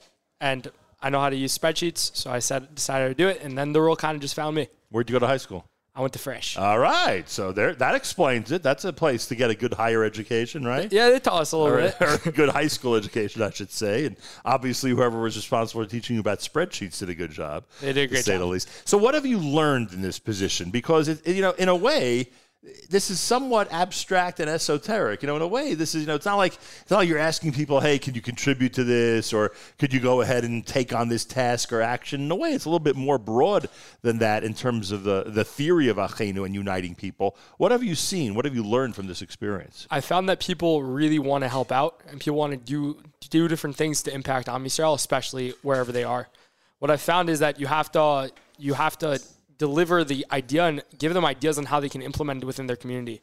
They say, this is a really nice idea. How are we going to do Achenu? And you say, well, if you're going to take a country like England, so we'll break it down to London, Manchester, and the little communities, but then you have to break them down to little places. And you say, within each community, you should maybe run a challah bake and invite everyone to the challah bake, or run a massive Shabbos dinner. And you give them the ideas and you say, I don't understand exactly how your country is run, but these are some ideas and I want to see you do it, because I believe in you and you're capable of doing it. So just being in contact with different countries, and then they're asking for ideas from other places. The person in Germany is asking what are they doing in Austria, and you're communicating and you're helping them connect with each other as well. Are you getting the sense that one of the reasons they're getting so involved is because of the jolt that we've been given through this war? Oh, for sure. They're feeling it. I was just on a call with a person from Gibraltar. Really? It was going to be the head of the Gibraltar. And she was saying how people just want to do something. They feel not helpless, but they feel like they could do more. They're saying donations are great and their feel is great, but how can we take what we're doing and add to? And is the answer usually a community-wide event where you're inviting people of all different backgrounds? Is that generally the answer to that question? Yeah, that's the answer we're giving for community-wide events. In certain areas, it's a little easier than others. Some place like Gibraltar is relatively small. Although they have a nice Jewish community there. And it sounds like an awesome Jewish community. 100%. I learned a lot about it today. Right, you found out where it is on the map also, right? Yeah. It's like near Italy or something. Or near Spain. I had no idea where right it off was. the coast of one of them, I know. Exactly. I think Spain. They're right, Spain. There you go. So Micah Pickett, do you have an official title? Are you international chairman of Achenu? I've never been given that title, but I'll take it. I may just give it to you right now. Thank you so much. And I'm sure the people in New Jersey are very proud. I hope so. Are they aware of what you're doing? I think my parents are. They are aware? They're following? At least my parents know. Achenu.world, right? Achenu.world. That's a pretty good website address, by the way. It's a pretty cool name. Yeah, Achenu.world. Everyone should sign up. And no cost, right? Just sign up for it, right? Yeah, just sign up and see how you can give. Right now we're running a worldwide Siyum Mishnahos. Right, which is in a few weeks. In a couple of weeks. Right. And that's a big thing we're global. Right. Every single different areas of the world are given a slot, and they're asked to finish all of Mishnahos. So that's one of the jobs I'm currently taking on and communicating that with them. And it's pretty awesome. Hey, Mike, help me, unless you have to run. I don't know what your schedule is, but help me welcome Raphael Hakim. Raphael Hakim is here. Where's Raphael? Let's give him a headset and sit him down. Is it Raphael or Raphael or either? Either is good? Okay. So you're familiar with this gentleman? Of course. He's one of our... He leads one of your key places, you know. He's one of our incredible representatives from Brazil. Raphael Hakim is from Brazil, and he's actually the person here at Yeshivat HaKotel that leads the Achenu program for Brazilians back home in Brazil. Welcome to JM in the AM. Thank you. Nice to see you. So I know this sounds like a silly question, but I'm just trying to get a perspective. You've been living in Brazil your entire life? Yeah. And you left high school and came to Yeshivat HaKotel? Actually, after high school, I started at university. I did 2 years in the degree of economics. Then I made a pause. I said I wanted to learn Torah, so I went here.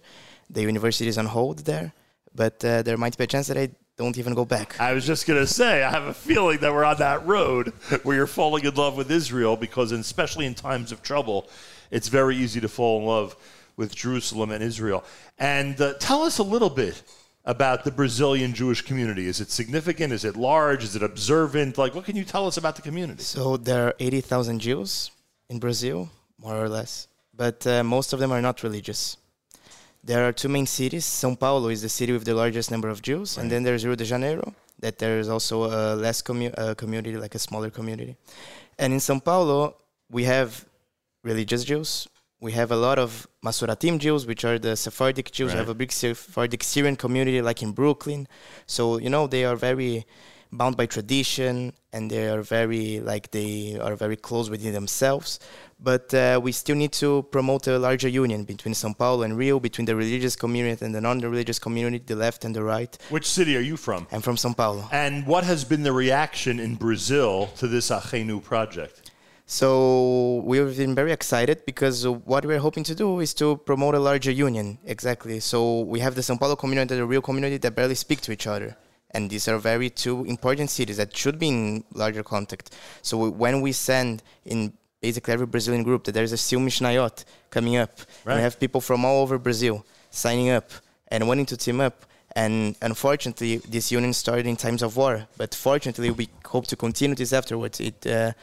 Everybody in Brazil is hoping that it will basically promote a union that lasts forever. It's sad that the war has to show us this.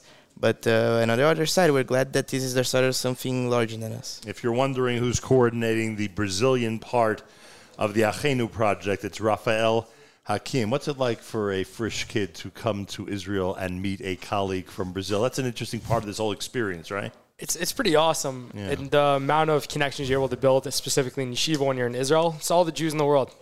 You meet one Jew, you know the whole world. It's pretty incredible. That's what I've learned from as a colleague of mine always says, you can't lose when you play Jewish geography. No, you cannot.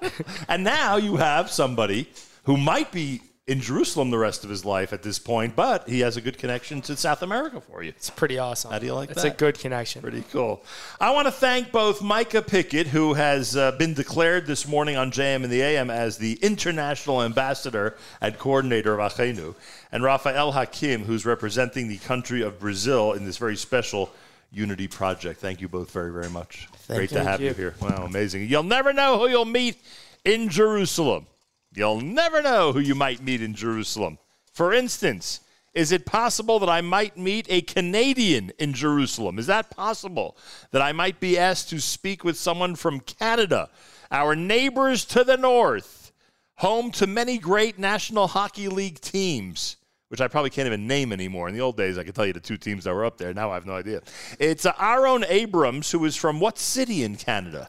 Toronto. You're from Toronto, Canada. Wow, nice to welcome you here. Are there a lot of Canadians in Yeshivat HaKotel, or not many, but they're definitely a presence. Definitely a presence. And your community, and I say this seriously, it's not tongue in cheek at all, is a very relatively large and influential community. I mean, Toronto, we hear amazing things about on a regular basis. You're there your entire life, I assume. Yeah, my whole life. Where'd you go to high school? Or Chaim. Oh, in Or Chaim. We know Or Chaim from the Sarachek tournament, of course. They're always visiting New York around March time.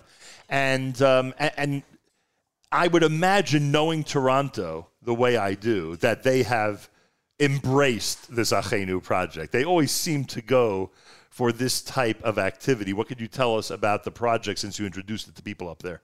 Definitely. Like Toronto in general is very much a community that we hear an initiative and we just want to very active, right? Very active on it. Yeah. And really right now, just going around and spreading around the word and letting people know like what Achenu is, and that it is that we're all together. We're all Am Yisrael trying to just keep this Achdus up. Now, have you had a role and either way is fine. I just want to know, because we've heard from your colleagues earlier. Have you had a role in planning an event for them or suggesting an event, or are they now running with some idea that you've given to them in order to really galvanize the community up there?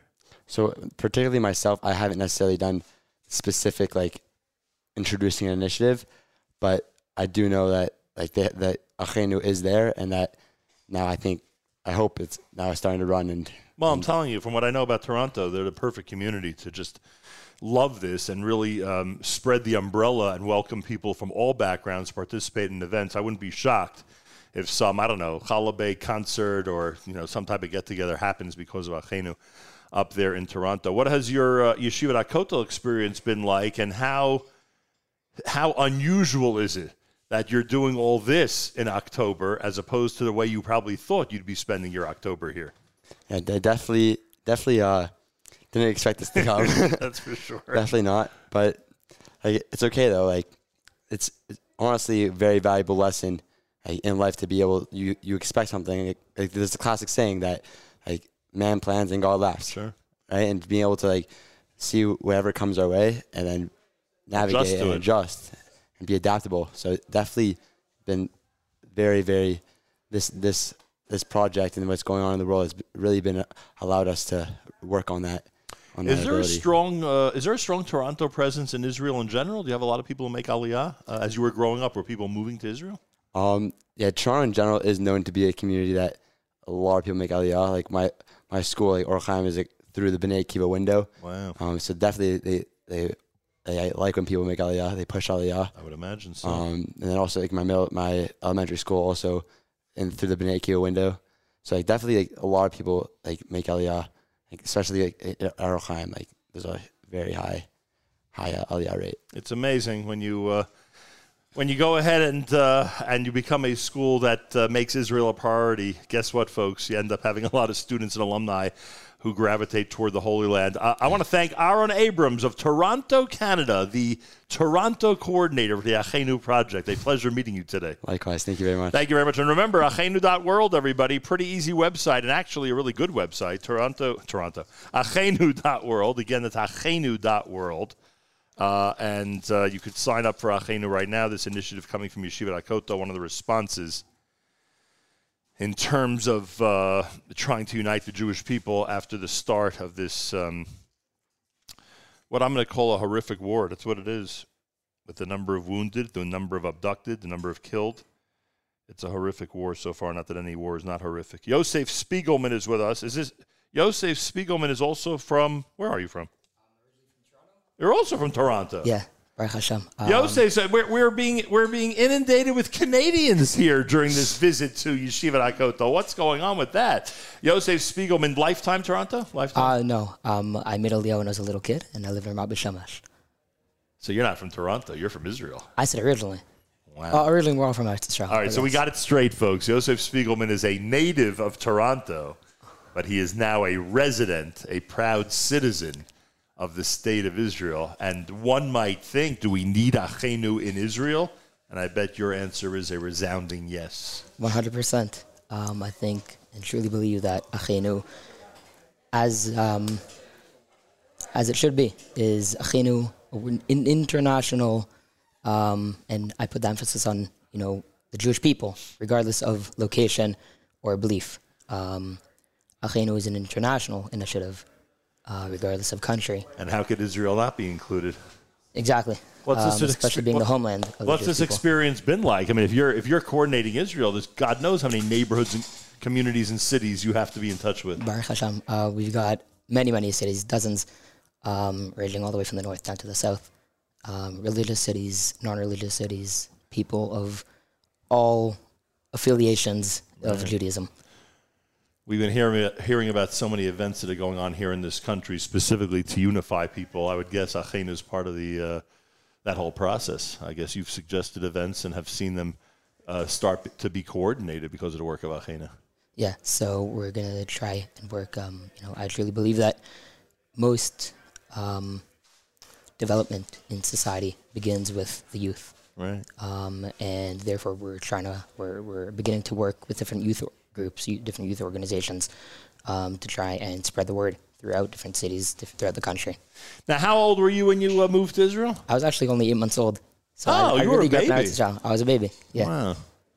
And I would imagine that there are plenty of people, maybe even from your own family, you could tell us that, but there are plenty of people from your neighborhood who are now serving in the IDF. Yeah, plenty from my city, from my community, even on Rosh Hashanah, Simchas Torah. Although I was in Yeshiva, but my parents had told me, the shul had emptied out practically. Have you been back in the last 3 weeks to Ramat Beit Shemesh? I was there one day after Simchas Torah to pack my things for Zaman, and I was right back the next day. Wow. So you haven't even seen the likely less of a population of a certain age group, because we've been hearing about, people go to shul and it's obvious that a whole group of people are missing, and we know who those are. Those are soldiers who've been called up and are now serving on the front lines. The website is pretty simple, pretty impressive also, the website, achenu.world. That's a good one. We're not going to stop lauding whoever came up with that one. Achenu.world. And Yosef Spiegelman encourages everybody, whether you're in Israel or anywhere else on this globe, to sign up and become part of this global effort. Thank you so much. A pleasure meeting you. Thank you for having me. Yosef Spiegelman of Ramat Beit Shemesh, originally from Toronto, Canada, and yet another representative of this Achenu effort. We have 2 more guests. Oh, well, we're going to speak to Aryeh coming up about they're both speaking about this. Okay, so we have 2 people here. If I have these, if my notes are, as I think they are, perfectly written, Aryeh Levinson is with us from White Plains, New York. Holy cow.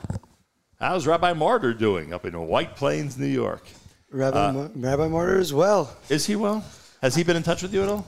I have people sending him information actually about Achenu also. Seriously? Yes. Oh, he'd be very into this. I'm sure he would.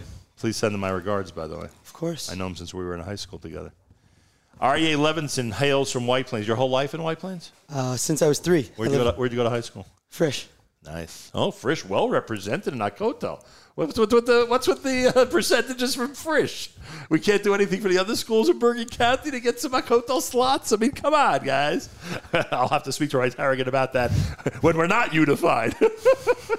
So that's all right. Rabbi Tarragon, I mean, everybody I meet seems to be coming from Frisch. We can't open up slots for other Bergen County schools here at HaKotel? Come on. Just a joke, of course, Rabbi Tarragon. Akiva's from DRS. We'll get to Akiva in a second. We just met Aryeh Levinson. I'm going through his history. Give me a chance here, Rabbi Tarragon. Give me a chance. So White Plains, but you were not born there, you said. Where were you born? I was born in the city, Upper West Side. Interesting. So Upper West Side to White Plains and then to Jerusalem. Yes. By way of Frisch, which doesn't seem to be getting enough publicity this morning here on JMDN. And in addition to Aryeh Levinson, Akiva Aryeh is here, related to some of the Aryeys. Yeah, you must be, because you look exactly like the Aryeys, so of course. So do you daven for the Amud at all? Not yet. My dad and my brother. No, I would definitely imagine. Daven for the Amud. Yeah, if your last name is Aryeh, you're davening for the Amud at some point. Hey, last name is Siegel, you're a Gabbai at some point. Last name is Aryeh, you're a Chazan at some point. Akiva Aryeh is here from Woodmere, New York. Is that a significant Jewish community, Woodmere? Do they have members of the faith there? A lot of members they of do? Jews really? in there. So no one tells me anything about what's going on outside of my little circle. Anyway, gentlemen, you know, because I'm sure you're both longtime listeners of JM in the AM, and you're likely spending a good amount of time schmoozing with Gavri Siegel, so you know that you're now speaking to a radio host who's very sensitive about the topic of leaving Jerusalem unscheduled. Right? Like, I'm leaving tonight, but frankly, scheduled. And I'm a phony anyway because I don't live here. So, that's a whole other topic. But I do use this forum sometimes to encourage people that when they're in Israel, when their children are here, it might be a good idea, no matter what the circumstances, let them stick around. It's a life experience worth considering. And again, even though no one believes me, it really is not a judgment of other parents out there. It's just really trying to encourage them to think about it before they make a decision the other way. So you guys, according to my notes, are coordinators of this Not Going Anywhere campaign. It's obvious that the three of us seem to think alike. Am I right? It appears that way. What happened? The war breaks out. Did you have any type of debate with yourself about where you need to be right now? Happens to be, Baruch Hashem, I did not have any debate. A lot of my friends did. A lot of other people did. I knew this was the place I needed to be, and I stayed. And in general, I mean, this yeshiva is, has a pretty good track record when it comes to people sticking around here. They're very big on Israel here, yeah. Well, not right, agreed. But not just that. They obviously have attracted a student body where 96% of them decided to stick around during the war, which is commendable. Akiva, what about you? Any debate with yourself in the aftermath of the start of this war? So it's kind of funny. This is my 5th year in HaKotel, so I actually went through... This is your 5th year in HaKotel? 5th year, yeah. 5 in a row? 5 in a row. What does that mean for an American, by the way? You're not an Ole, right? No, I've not made Aliyah. So what does that mean? You're now, I don't know, delaying school? You'll be here forever? Like, what's... Started school online a little bit. Currently in Azrieli, YU master's program. But So you are literally the same age and colleagues with half the yeshiva that went to the army. Yes, a lot of my friends are on the front lines. Brother-in-law. It's definitely a lot, but it's really amazing to see them go out and just really just fight as best they can. But being here gives you a little sense of achrayus of really trying to hold the fort here in yeshiva. The thing I was saying was that I was here for COVID also, and it was kind of a similar dilemma. Should we stay? Should we go home? Well, that was a little different. That was a how am I spending my time issue, and not a safety issue, right? That was a little bit different. Yeah, but it was a lot of the similar talks of are my parents booking me a flight home to go home, or am I staying or not? A lot of similar conversations. Don't take this the wrong way, but how does a Shana Hay guy get onto a Not Going Anywhere committee? Haven't you demonstrated for the last 4 years that you ain't going anywhere? I don't know if you belong here as much as Aryeh does. Well, my family still is back in America, so it definitely is still a little bit of a consideration. I mean, do they call with concern, or they know you're all right? Thank God they know I'm all right. Right, that's what I figured.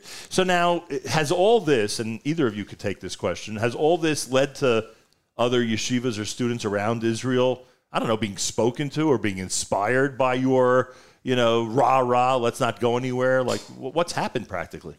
So Baruch Hashem on our WhatsApp chat, it was actually just filled up a few days ago, so we now have 2. We have around 30 programs in Israel, yeshiva seminaries, other gap year programs that have representatives that send pictures of their programs thriving still, even though many people have left, still pushing forward. And so we're trying to get everyone involved. We're trying to make sure everyone sees that everyone else is still here. There are obviously people that left. But we want to keep the people. And you want to hold on to everybody, right? Exactly. Wow, very cool. And there are plenty, we should point this out, there are plenty of both men's and women's institutions that are thriving right now. Right? Some obviously have lost a good number of students, but there are plenty that are really strong, and you probably interact with students from all of them in these WhatsApp groups constantly, right? Yeah, and on top of the WhatsApp group, we also created an additional program where every day we have a guest speaker come on Zoom to speak to the students both from yeshiva and seminary, from America actually. Most of the speakers are from America. At 6:45 every night, there's a speaker. Tries to give a little chizuk to the people that have stayed, because it's obviously definitely not an easy thing to do. So we have speakers that come and... Easy to find a good number of American speakers to convey this message? They all feel strongly about it. If you might be surprised, but they feel strongly about people trying to stay. I'm not surprised. I'm very happy about it, actually, because that's, that's what it's all about. I mean, we're trying to... Someone said to me last night, a really responsible leader, and you may have heard this already on some of the inspiring talks that you're hearing. They said, if one decides to go back to the United States, no one's criticizing them. And the parents and the students have to make a decision that's best for them. But, this person said, at some point go back. At some point try to encourage your children to, when they feel comfortable and you feel comfortable, we don't know what's going to be happening over the next couple of months, but there'll be a point where, please God, people can feel comfortable here again completely. And make sure to go back. Keep it on the agenda, so to speak. And I thought that was a really important message. Yeah, I definitely agree. And that's, again, a lot of what some of the speakers have been talking about. Right. That even if you do decide to go back and you think it's the best for you, definitely have in mind to try to make it back as quick as possible. All right, parents, if you have a young lady or a young gentleman in Israel who are here, let them join the Not Going Anywhere campaign. How do they get in touch with the WhatsApp group? Is there a way for them to easily join?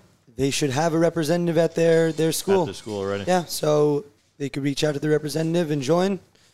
And that shouldn't be too hard to find. And also, 6:45 every night, Israel time. We have a speaker tonight. We have Rav Shai Schechter. Tomorrow, Mirza Hashem, Rav Moshe Weinberger.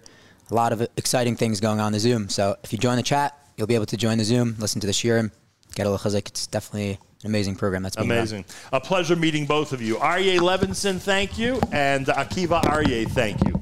I think you've undertaken a great initiative entitled Not Going Anywhere. JM in the AM, drop late for Rabbi Goldwasser. His words, L'zech Nishmas Esther Basri Yosef Levi, and L'zech Nishmas Harav Zeb and Yosef Levi, and L'zech Nishmas Esther Basri Yosef Levi. Here is Rabbi David Goldwasser with Morning Chizuk. Good morning. We learn in Medrash Rabbah, Yaakov Avinu, Hisig Koach Sefer Tehillim. Yaakov Avinu was able to be rewarded and grasp the Sefer Tehillim. Mahaya Omer Yaakov. What did Yaakov say? Rabbi Shimon ben Gamliel Omer. Rabbi Shimon ben Gamliel said, Kol Sefer Tehillim Haya Omer. He said the entire book of Tehillim. Sheyesh Bechulo Koach Ischaskus. That has in the Tehillim the power to strengthen, to encourage. V'tfila Lidoros Hagalus. And the prayer for all the generations in the exile. Yaakov Avinu knew it through nevuah, through prophecy. It was not revealed until David HaMelech came into this world. With the Sefer Tehillim, Klal Yisrael will endure over all the generations and be saved from all their times of challenge. There are 150 kapitlach, chapters of Tehillim. The gematria of Pidyon, of redemption, of being redeemed from all tsaros, from all times of challenge, is 150. Rabbeinu Ephraim writes that one who wants to have a connection with Hashem should say Tehillim. Reb Chaim Palaji writes, the world stands on Tehillim, and that one can redeem himself from any damage. Redemption comes from saying Tehillim. It is an inspiration at this time that one of those who lead the Klal, Nachum Siegel, has gone to Eretz Yisrael and is broadcasting for these days from the holy city of Yerushalayim. It is an inspiration to everyone. It is certainly a time for all of us to unite, to say Tehillim, to pray, to pour out our hearts to Hashem. I have been so inspired by Nachum's mission that I myself am ready to go on a moment's notice to encourage and to lend whatever strength I can give to Achenu Kol Beis Yisrael. It was a time when the Germans were bombarding the great city of Tels. The Rosh Yeshiva, Rabbi Avram Yitzchak Bloch, pleaded with those around him that they should say Tehillim, Tzadi Aleph, 91, Yoshe B'Seser 10 times. They should concentrate on each and every word, and Hashem would save them. In the schus of the millions of kapitlach of Tehillim in all the tefillos worldwide, may we hear of the imminent return of all the hostages safe and sound, and all of the chayalim, all the soldiers in good health to return to their homes. Yehi shalom b'chelech, shalvar bar menusayich. May there be peace in the entire land. This has been Rabbi David Goldwasser bringing you Morning Chizuk. Besuros tovos, Yeshuos v'nechamos. JM in the AM, I am told that we're going to be joined by Israeli soldiers who are just back, literally just back from the front lines up north, coming up in a few minutes here at JM in the AM, which is unbelievable.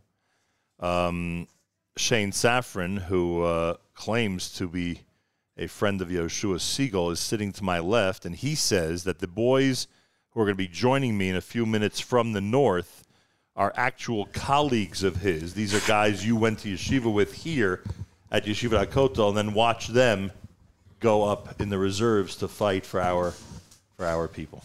Right. So we were actually all in the Army together. We drafted in March 2018 to Handasa Kravit, Combat Engineering. Wow. And the way it works now in Israel, lone soldiers don't do reserve duty by default, and you have to opt in. So 5 of them opted in mostly Simchas Torah, and they went up north to Lebanon, and we've been down here securing the fort in Yeshiva. And some of them are going to join me coming up. 3 of them, yeah, Mr. Hashem. They literally were up north today. Yeah, they just got off for 20. Right now, the Army's letting people off for 24-hour shifts, so they're off for their 24 hours. I wonder if that gives us an indication of when things are really going to start, since they're on these 24-hour shifts. Because we don't stop getting, as you know, we're somewhat connected, and we don't stop getting reports about when this ground offensive is scheduled to start. And I know that, you have no idea who's actually correct and who's not, but things are heating up. Let's put it that way. Yeah, definitely. And you claim to be a friend of Yoshua Siegel, which I find to be fascinating. You remember the days when he was dominating the base medrash activity here at Yeshivat. Definitely dominating the base medrash. And now you get to spend time with Gavri Siegel. Baruch Hashem, what a schos. What's that all about? Fantastic. Is it? Of all the experiences you've had in Yeshiva, that's near the top, huh? It's number one. You're also involved in securing vests, not only for your colleagues, but other Israeli soldiers as well, which we'll discuss in a moment. You're joined by Yishai Feinmesser, who's from London, England. Boy, I'm being serious now for a second. I know you worry about what's happening in New York, and you probably hear about the college campuses around the United States, but England has always been very passionate when it comes to Jew hatred. Agreed? Yes, very much You grew up in London? I did grow up in London, yeah. Where the Middle Eastern presence is generally not Jewish and Israeli, right? You can walk in London for 10 minutes and not see what looks like an English face. You correct? can. You know where I lived exactly, not my street. But What aside from neighborhood is that? I lived in Edgware. If you've heard of Edgware. Yeah, it's the Flatbush of England. We do this all the time. Golders Green is Borough Park, Edgware is Flatbush. We do this all the time.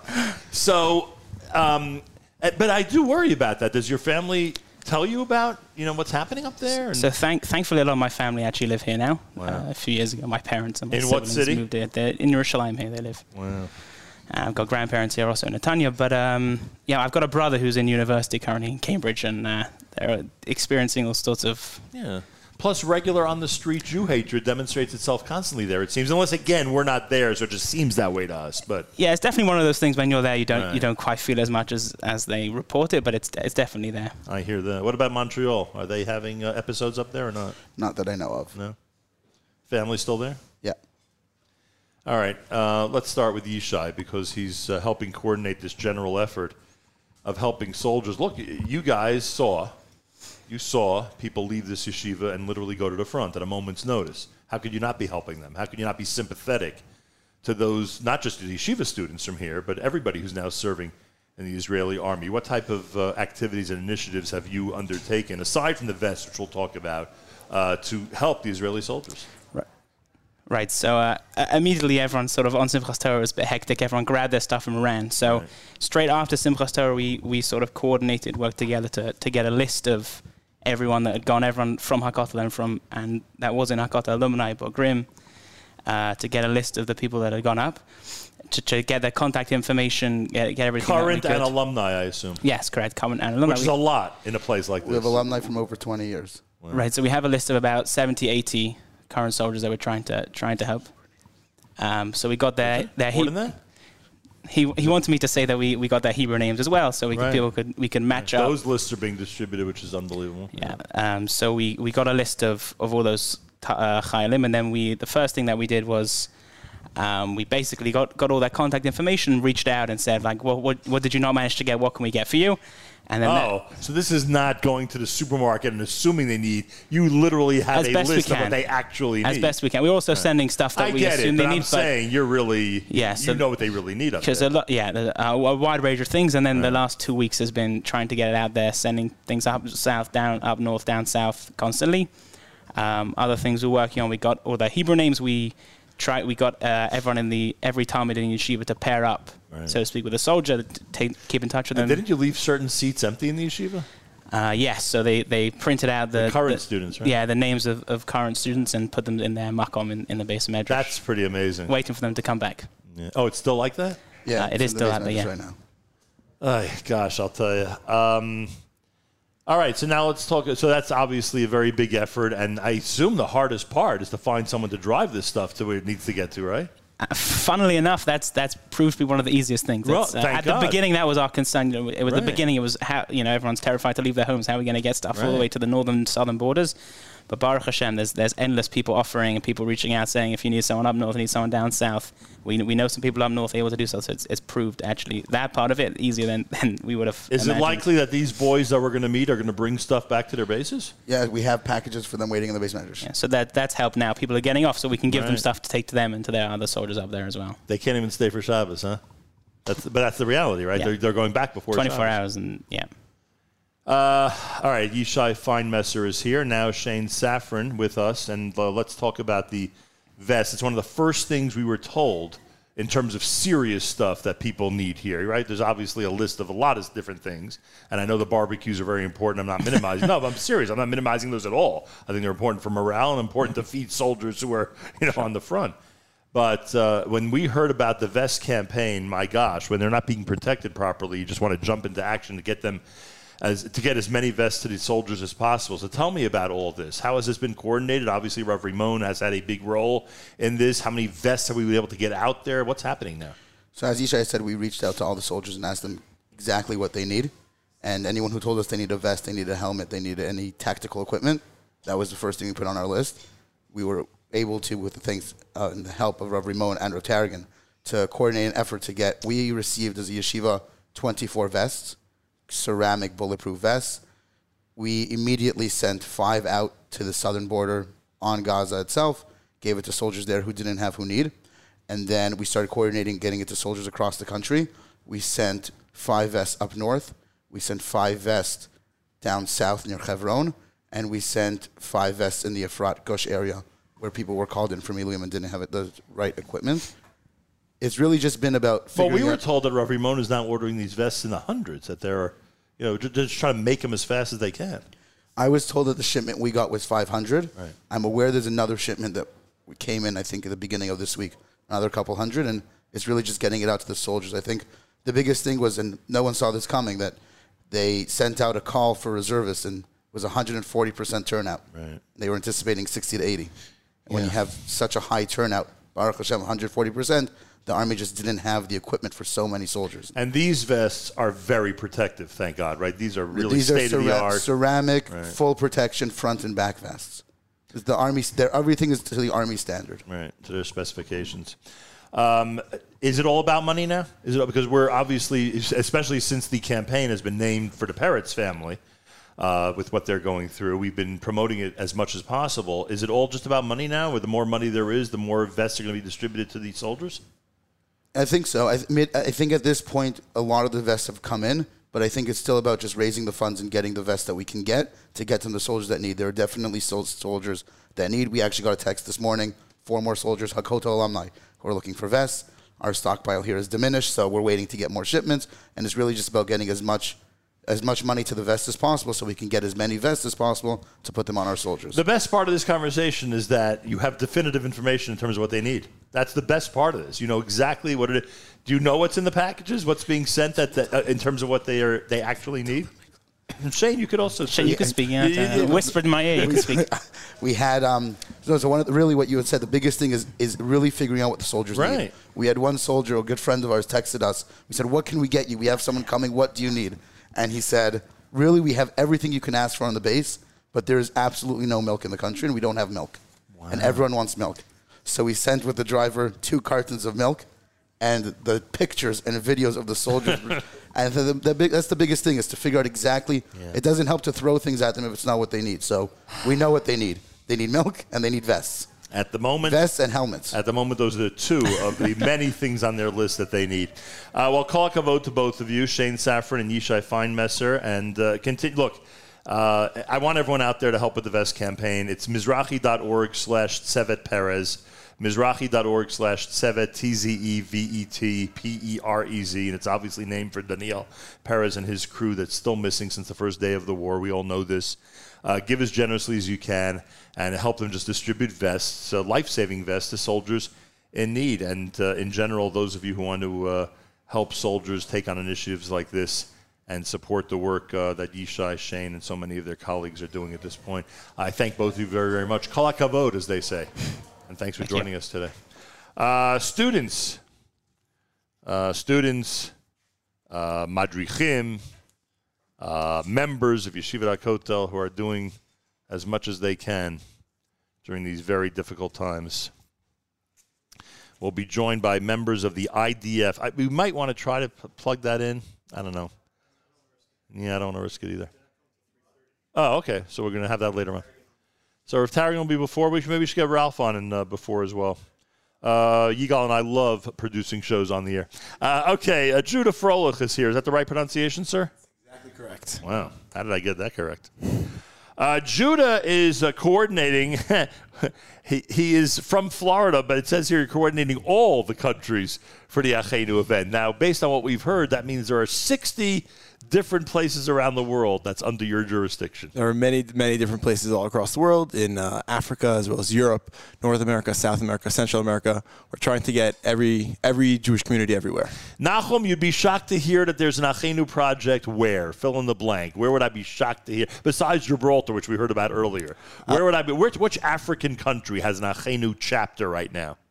Zimbabwe and Tanzania. They both have. We have a picture on our Instagram, achenu.world, achenu_world, with pictures from Jews from Tanzania wearing the Achenu merch, the swag. Unbelievable. By the way, that's important. We've been announcing all morning achenu.world. Is it actually _world? So for the website, it's achenu.world, okay. And for the Instagram, it's achenu_world. All right. So anybody, and you want to see those photos from around the world, obviously. Yep, definitely see them. And send have them people to us. been posting? We've been posting a few pictures. We also have a few videos and letters from big Rabbanim like Rav Schechter. Yesterday we got a video from Rav Nevinsol, so we're editing that. Some others, and we have a letter from the Chief Rabbi of Israel, Rabbi David Lau. All right, we saw that letter. It's pretty remarkable, frankly. A lot of great support. A lot of people very excited about this. Is every student here involved in this in some way? All right, so not every student, but whoever Tarragon wants to involve as many people as possible. So anyone who wants to be involved, reach out to someone who's heading something, or of Tarragon. And during the breaks and after night sitter, everyone's more than welcome, and we want people to come help us. We need some more help. I would imagine so.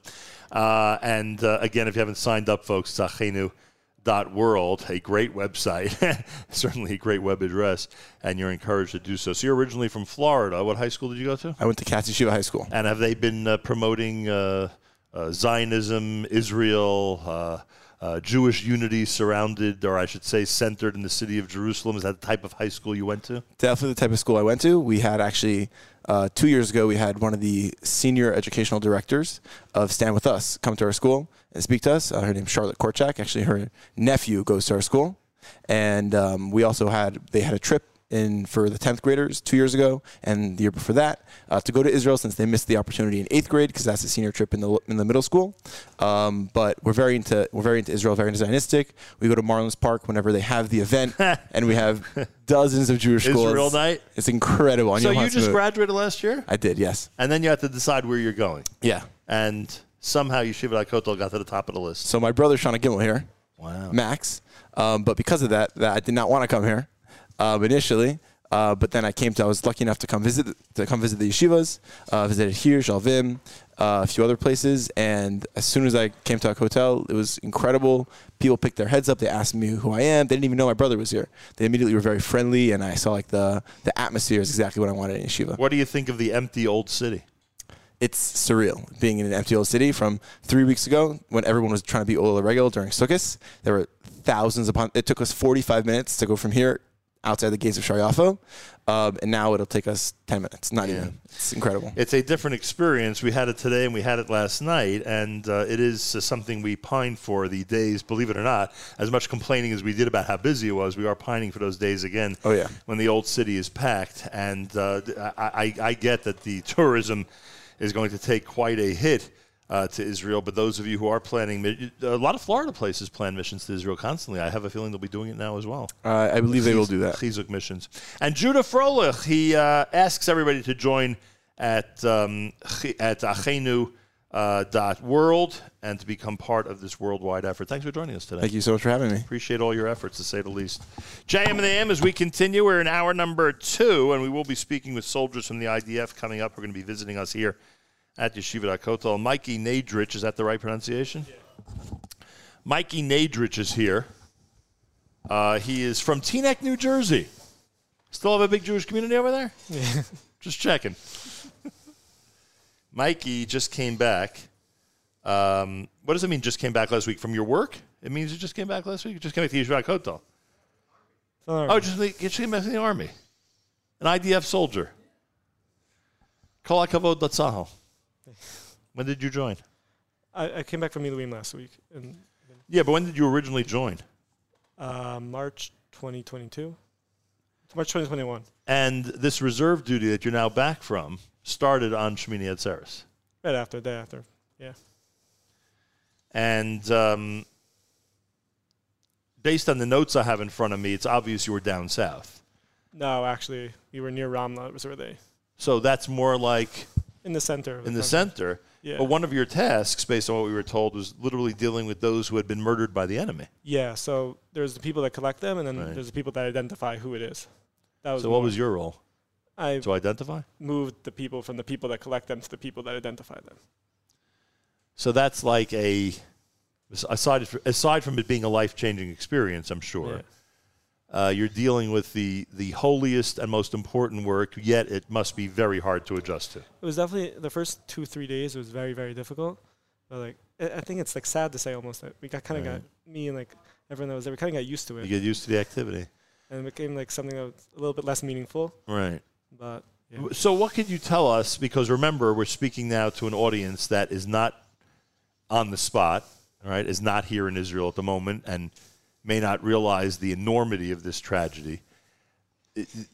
What could you tell us about the numbers? And I'm not asking for specific numbers. Just in your role, it's obvious that at some point it was overwhelming how many people you're bringing to this center for identification and the types of things they had suffered from. I mean, what could you tell us about this horrific tragedy? So it was definitely, I've never been to the place before, but they told us before we got in that they're used to having 1 or 2 people there.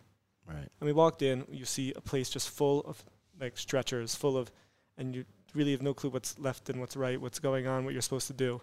Till basically they called us all together and gave us there was a lot of psychologists there and everything.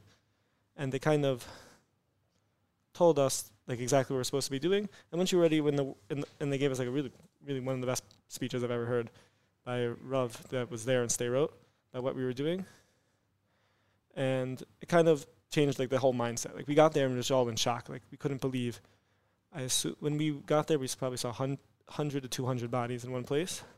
Wow. And we were that's overwhelming. Yeah. We were all in a complete shock. Really in no clue what to do, even how to respond to it, till that Rav basically came and spoke to us and kind of gave us direction, focus on one thing at a time, and that was basically what we did from there on the rest of the week. Well, I mean, it's obvious to us that you were involved in one of the most important tasks, sad to say. And again, just the numbers that you described tells us about the enormity of what type of tragedy the Jewish people have suffered through this horrific massacre. Did they limit the amount of time you could spend each day doing this? Were they recommending you take breaks? At the beginning, it was basically all hectic. Very hectic. No one knew what was going on. By the third day, they kind of caught on, and it was 8 hours on, 16 hours off. Right. They encourage you to take time for yourself. Every time we finished a shift, you had to speak to a psychologist. Before a shift, you had to speak to a psychologist then. And it became very well organized and very well run. So where'd you go to high school? I went to Frisch. So how do I put this? You make a commitment to go to the Israeli army, and you have certain expectations. And, of course, we're at a relative, obviously nobody's always safe in this neighborhood of the world, but we have a relative stretch of peace, of quiet, let's put it that way. Peace may be the wrong word. And then, I don't know if you as a soldier ever said this to yourself, but when this war breaks out, it's sort of like, you never thought, not that you wouldn't have signed up for this, but you never thought you'd be signing up for this, right? You never thought that you and your colleagues for sure would be involved in things like this. And then, of course, you're given this responsibility. It must be, I'm jokingly, yesterday when we did our show with Uri Pilichowski, I said to him, how does a Frisch kid become this, defender of a city in Israel? Because he posted how he's ready for the enemy to approach and beware, we're going to take care of you. Some of us are wondering how an American high school kid adjusts to these types of activities, these types of tasks. I think the Army just does a good job of training you.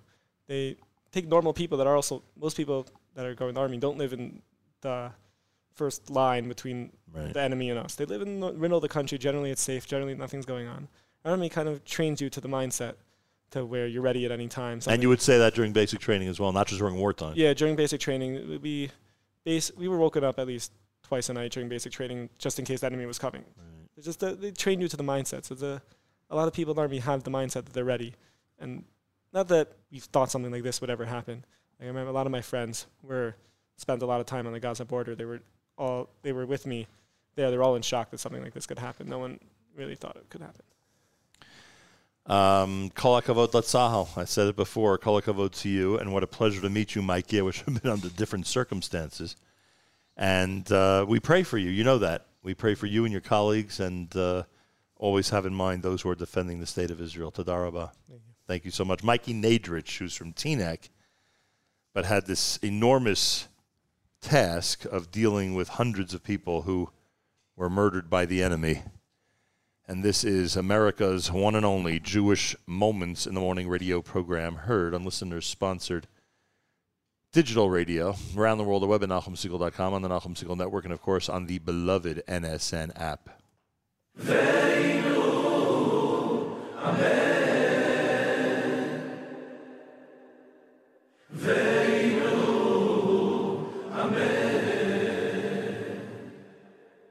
אחינו כל בית ישראל הנתונים בצרה ובשביה העומדים בין בים ובין ביבשה המקום ירחם עליהם ויוציאנו מצרה לרווחה ומאפלה לאורה ומשעבוד לגאולה השתה בעגלה ובזמן קריב ואמרו אמן ואמרו אמן ואמרו אמן ואמרו אמן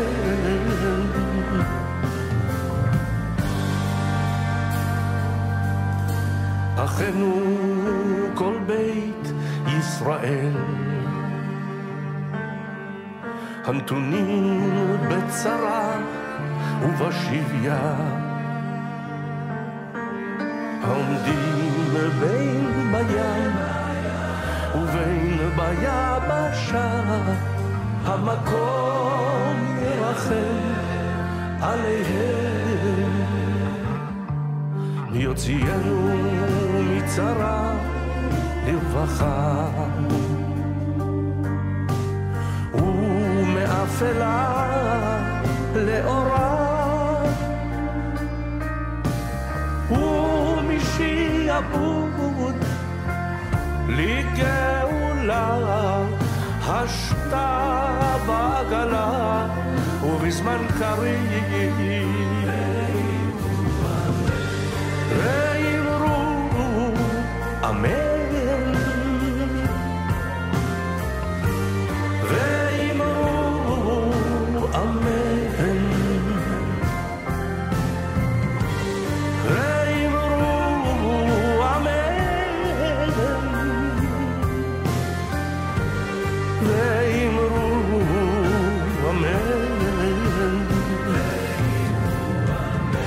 ואמרו אמן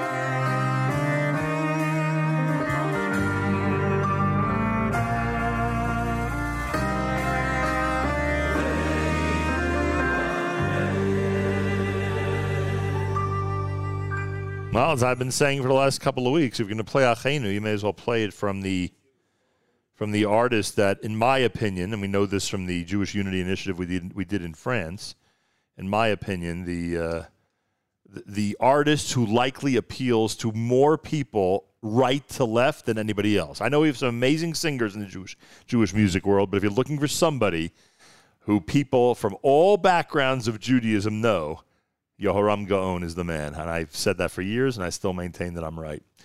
JM and the AM on a Wednesday morning. We are at Yeshivat HaKotel. Both the Yeshiva and Rabbi Reuven Tarragon are hosting us in this Jewish Unity Initiative, with a big thank you to B and Ralph Rosenbaum, of course, our sponsors.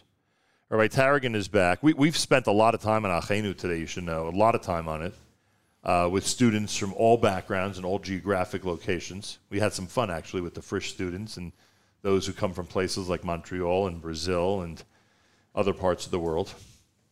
And it seems that they are utilizing their downtime. I'm assuming for a moment that exists here at the yeshiva. They're utilizing their downtime in between study sessions very, very well. And you must be very proud of that. It's an interesting thing you mentioned, Nachum, because obviously on the one hand, these things are important for Klal Yisrael. On the other hand, the first responsibility of the students here is to their own growth. Right. And I think it's been a beautiful way of them growing into their place as leaders by using this time now, not for the selfish kind of things they would do in the past, hang out with friends, but really taking responsibility for the Jewish world. There's no better way to train a leader than put him in a situation where he leads, where he needs to lead. And I feel that the experience the kids are having here is not going to be less good than the ones they had in past years. It's going to be more powerful because they felt how they could make a difference. And I can affirm for you that some of the current students agree with you. Yeah. No One of them is Gavri Siegel. 100%. We should get Gavri here. If you see him, we should sit him down with Rabbi Tarragon, because I want to talk about the Siyum, and both he and Rabbi Tarragon have plenty to say about the upcoming Siyum. This is going to take place in a major event that's obviously going to be based here in Yerushalayim. You mentioned before that Yerushalayim is the city that unites. It is the city of brotherhood. It is the city that that has this unbelievable power to bring us all together, no matter what our background is, no matter where on this planet we might be. It's no coincidence that you're literally in the center of the Jewish universe here in the old city of Jerusalem. It's not that is not lost on you, the fact that it's all emanating from here. Maybe I'll speak briefly about that theme, Nachum, because it's such an important one. Rav Tzvi Neria, Moshe Tzvi Neria, pointed out that in 1948, the Jews lost Yerushalayim, the old city, because each military wing attacked separately, literally attacked separately. They couldn't attack and fight as one army, and that's why they lost. The Haganah attacked this gate, and the Irgun attacked that gate. They couldn't work with each other. 1967, the Jews were unified because they were threatened, like today. They came together, and that's when we take Yerushalayim. Jews can't enter Yerushalayim unless they're Churba Lo Yachtov. And you know the famous picture of the three soldiers at the HaKotel? Right. One is Ashkenazic. We met 50 years later because of you and people at Mizrachi. Right. Yeah. One is Ashkenazic, one is Sephardic, one is Yemenite. And it's not coincidental. And most of us daven in our shul with our friends who are similar to us. The only time we daven with Klal Yisrael is at the HaKotel. We all know what that feeling is.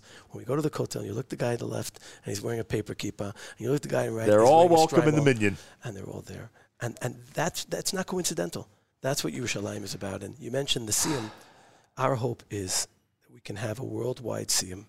We are asking the chief rabbis of each country to do the Torah parts, and we're asking Israeli leaders to do the other parts.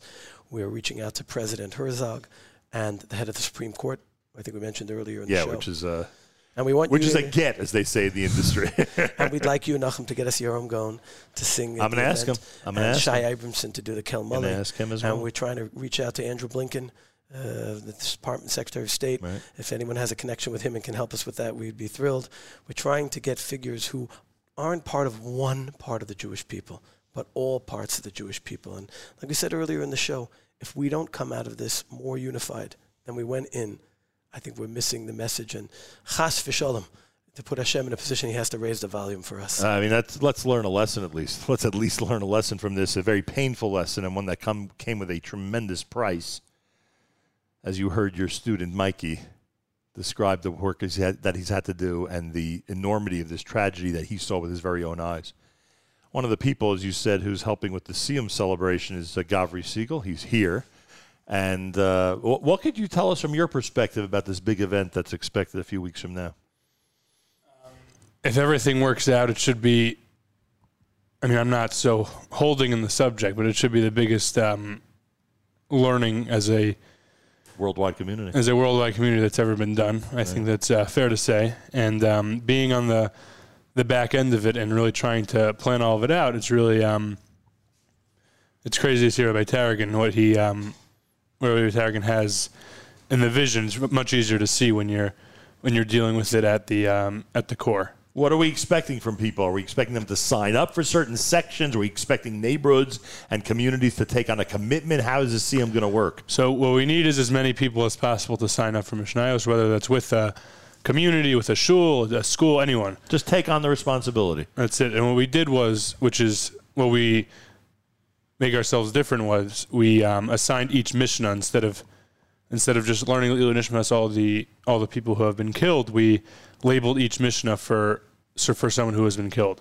So you really get to have the feeling you're actually learning for someone in specific when you learn the Mishnah. That's a difficult task, to get together all those names of those, unfortunately, who have been taken out by the enemy. My gosh, I mean, could you imagine the numbers we're talking about now? We know that Israel has fought wars and not had casualties like this in any short time span, like what happened on Shmini Atzeres. So there are a lot of people, unfortunately, who are going to be recognized and thought about every time someone learns around the world on their behalf. How do people get more information about all of this? I think achenu.world/Siyum.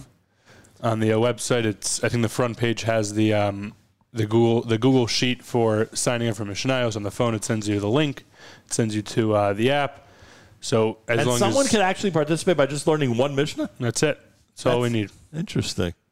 And is it filling up or just started? Yeah, just started, but we're filling up more and more as we go along.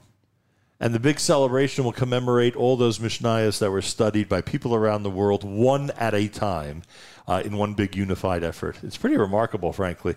Most Siyumim, as you know, will commemorate the fact that one person has learned a Seder of Mishnayos, or a synagogue has learned a Seder of Mishnayos, or a Shisha Sidrei Mishnah, or an entire community sometimes, depending on circumstances and events that might lead to it. But that the entire world comes together one Mishnah at a time, that's frankly unique. You must take great pride, Rabbi Tarragon, that people are responding the way they are. I take pride in our Talmud Gavri Siegel and his family and the other Talmidim who are working. Gavri, by the way, didn't mention it, but he's the one who copied and pasted the names Mishnah by Mishnah into each one. So did not do it alone. I had plenty of help. But he was responsible for it. No wonder I could never get a hold of him. Now I understand. And, going Mishnah by Mishnah, making sure to get names right, obviously, sadly, continuing to update the names as it goes. And if Hamas made us feel like our lives don't matter, the way we emphasize that they do is learning Mishnah, which is the letters of Neshama. We all have a Neshama. And, there's a lot of Siyums already being planned around the world. And what I'm doing now is reaching out in each country and saying, why don't you do it as part of something bigger with us? And, you asked, is it filling up? People don't realize what their small actions, the implications they have. People go on the sheet, they see 100 people signed up. If they see 1,000 people signed up, more people are going to sign up. I hope every person listening to the show right now doesn't ripple say, effect. I'm going to do it tomorrow. Right. They should go in right now. Put themselves down, ideally on the earlier pages till they fill up. I want to call the president of Israel. I got his number and I have a connection, but I'm not calling him yet because I want the first sheets to be filled. When he looks at it, I want him to see the Jewish people are coming together. I don't want him to see a spot on that opening sheet where it's not filled in. Right. And, if there's a spot in Argentina, you missed the TNEC list, put yourself down in Argentina, they're Michael. So I'm saying the ikar is we should all come out. If you're on a shul list, if you're on a community list, send the link to others and say, please write yourself for a Mishnah now, not in 2 weeks from now, because when you write it now, a Jew in Uruguay goes on there and looks at you and sees that you're learning. I'm assuming that anybody around the world will be able to watch and participate live. Absolutely. The Siyum is going to take place in Mir Tashem November 12th. I'll speak briefly as to why that date. It's more than 30 days after the massacre. Shloshim goes by the burial. And as we know, the burials are still not sporadic. Finished. Still not finished. And so we chose the Sunday after, 35 days after the event, 2.5 weeks from now. It'll be 6 p.m. Israel time, Mir Tashem, which is 11 a.m. on the East Coast. And what we're recommending to shuls and schools is have a gathering before or afterwards where you do your own Siyum. Yep. And then do ours before or after, and you'll become part of the world's event. And all Jews around the world commemorating through learning together. And, I want to make another suggestion, Nachum. Instead of learning the Mishnah yourself, learn it with a Jew next door. Learn it with a Jew who never learned Mishnah. Explain, here's a soldier, can you learn this with me? Take a parak instead of one Mishnah. Parak's not a lot. Take a parak, find 7 other Jews if there's 7 Mishnayos. Ideally, people you don't have a kesher with. Learn a Mishnah with each of them. It's a good suggestion. Also on the secular calendar, it's not lost on the fact that it's almost right around the anniversary of Kristallnacht. The comparisons between the Holocaust and this episode are vast. So for many of us, when we get to that area of the calendar, we think of that as well. At JM Wednesday, we are in Yeshivat HaKotel. Rabbi Reuven Tarragon and Gavri Siegel are with us. Those of you who are looking to follow the direction of both of them in this regard, regarding the Siyum on November the 12th, it's very simple. It is achenu.world/Siyum, right? achenu.world/Siyum. We'll certainly remind you as we get closer here at JM in the AM, and we hope that everybody around the world participates in this unique, very different type of Siyum celebration, which, as Rabbi Tarragon described, might include some of the names very familiar with Jewish leadership who wouldn't normally participate in a program like this. And that, of course, is one of the most important goals of all of this. And I thank you for your hospitality. If I can end with just if you're listening to this show, what do I do right now? We all want to bring Achdus. How do I do it? I'd like to suggest and ask everyone to do the following things to summarize. Please. Sign up for a Mishnah. Right. Ideally a Perek, maybe a Masechta. Take a lot. Take more than you can and inspire others too. Think of the people in your lives you need to make up with. This is the time when it's easy to do and you have a responsibility to do it. Think on the communal level, what are we doing to bring Jews together? Are there joint statements by the rabbis of the shuls, of all the rabbis? I'm not saying you're right, you're the good rep. Are there joint statements of the principals? Are there joint statements of the federations? There's many joint statements. Do you have an Achenu thing that you're wearing? I wear an Achenu shirt every day. Since I got it 9 days ago, except of Shabbos, I didn't get my button down one yet. My heart is in such pain, and it's solving it through this logo. There are banners. There's a 4-meter one outside Yeshivat HaKotel. You can order a banner with the Achenu logo on it. Bumper stickers, shirts. If every Jewish school, shul, home, and business has this on it, we're going to feel like one people. And just between when we spoke, Nachum, I got a call from one of the Dayanim, the Federation in England. It's one of the Orthodox groups there, the Federation. And he spoke to me about it, and he said, this is really where we need to go. I said, can we get the Federation, which is a more yeshivish organization, to support it? Because we're going to have to think, what we can align with, what we can align with. And I said to him, you're not aligning with anything but the Jewish people. You're not aligning with anything but the Jewish people. This is not run by any organization. It's not shaykh to any organization. I hope every organization in the Jewish world that believes in Achdus will step behind and say, let's do this. Not because it's me, because it's us. And we need it desperately. And I want to say more than what you just said, Nachum. Not only do we need it, but if we don't do it, God it means knows. we didn't get the message. Right. We didn't learn a lesson. It's not a hiddur mitzvah. Right. It's something we are responsible for right now. Thank you, Rabbi Tarragon. Thank you for everything, and thank you for your hospitality. Gavri Siegel, I thank you. More coming up. You're listening to a Wednesday morning edition of JM in the AM. We've got our chairman who's going to join us in a moment. We've got a distinguished group of soldiers from the IDF who are going to be visiting us here at JM in the AM this hour in just a few minutes from now, assuming that their ride gets here on time, which we are very, very much hoping. We're very anxious to speak with them. So we are hoping that their ride gets here on time, and they'll be joining us in the next few minutes here at JM in the AM. Our chairman, Yigal, help me out. Our chairman is no longer known as Ralph Rosenbaum. How is he being referred to now, Yigal? Moshe Shmuel? Yeah, Shmuel Moshe. Shmuel Moshe Rosenbaum. Our chairman is Shmuel Moshe Rosenbaum. To him and Bracha Rosenbaum, we want to say thank you for sponsoring our journey, allowing us to give messages of support, compassion, and love to our brothers and sisters in Israel, and to transmit all these important messages that we're talking about today all around the world. Ralph, welcome back to JM and the AM. Thank you, Nachum. Listening today to Rabbi Tarragon, listening to the people, listening to the I can't call them kids. They are mature, 20, 24 years old. And I could see in the years away, they're the leaders of the future, and they're doing a great job now. Because I think when I was 18, I was a pishkala kid, didn't know from anything. But I call a kavod to you for what we're doing today, and listening to Rabbi Tarragon, unbelievable. And I was totally moved by the soldier who had to move bodies. And I was just thinking the Holocaust. I was thinking the Holocaust. My parents were both in it. My mother was in Auschwitz.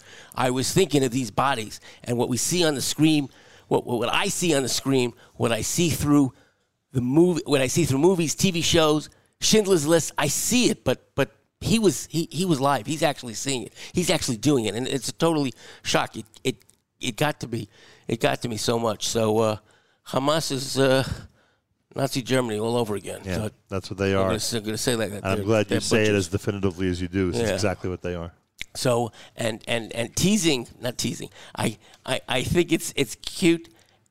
I think it's good. I'm going here through the day. I've always Ralph Rosenbaum. That's what's on my birth certificate somewhere. But my Hebrew name is Shmuel Moshe Ben Pinchas, and my wife is Bracha. And I don't know. Ever since we're in Israel, we're doing this. I think from now on we're going to be the chairman, Shmuel, and that's it. Because and if my wife should be listening. But you're doing something. You're doing something very straightforward, but you're basically doing another message, because I have bothered, and she knows it, and our friends know it. I have bothered. We have to make Aliyah. We have to make Aliyah, and I don't mind it. Yes, it's tough out here. There's a war, but people, I walked through the streets of Jerusalem to them. I walked through the Jaffa Gate. I walked through the Arab Shuk, I'm going to say, to the HaKotel. It was empty. The stores were closed. Some were open. The HaKotel, there was nobody around. I remember, I've been here before. The place was booming. We have to come and support. Yep. I'm not someone to come into war. So far, so good. But come and make a support. Talk to your shuls. Talk to Federation. Chizuk missions. Chizuk missions. That's basically it. We have to do that. We have to show support for what is going on in our state of Israel. If you're Jewish, this is where we belong. God bless you, Shmuel Moshe. Toda rabba. God bless you. Toda rabba. I think this was a very productive couple of days, and I thank you again. More coming up. You're listening to a Wednesday morning edition of JM in the AM.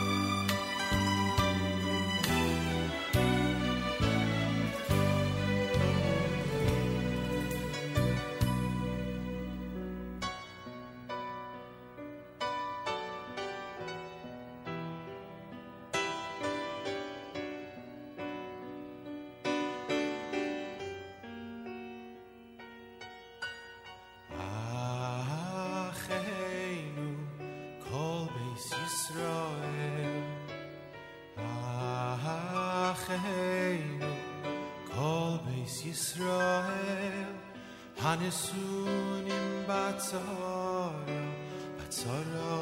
uvashivya oimdim bein bayom uvein bayabosho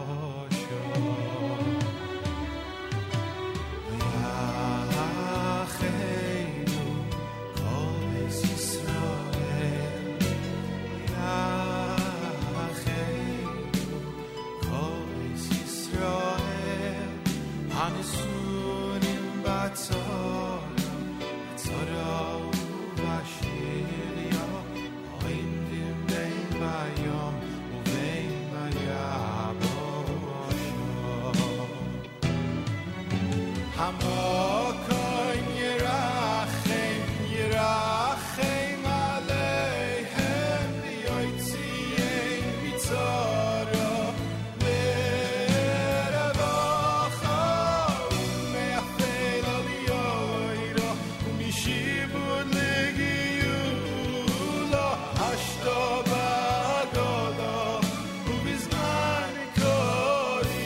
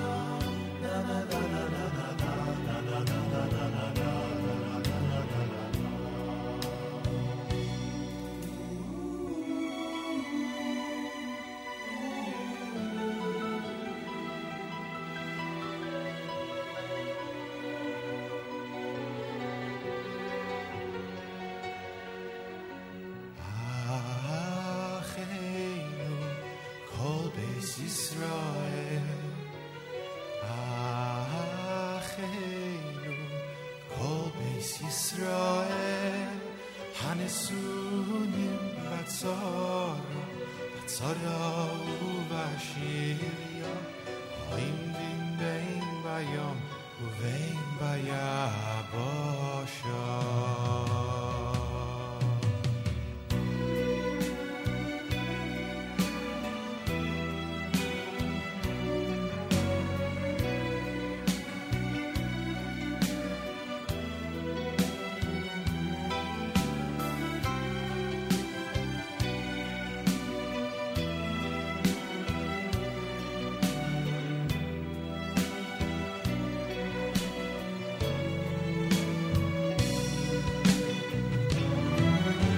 Hamakoim Yerachem, Yerachem Aleihem, Leyotziyem Mitzara, Lirvacha,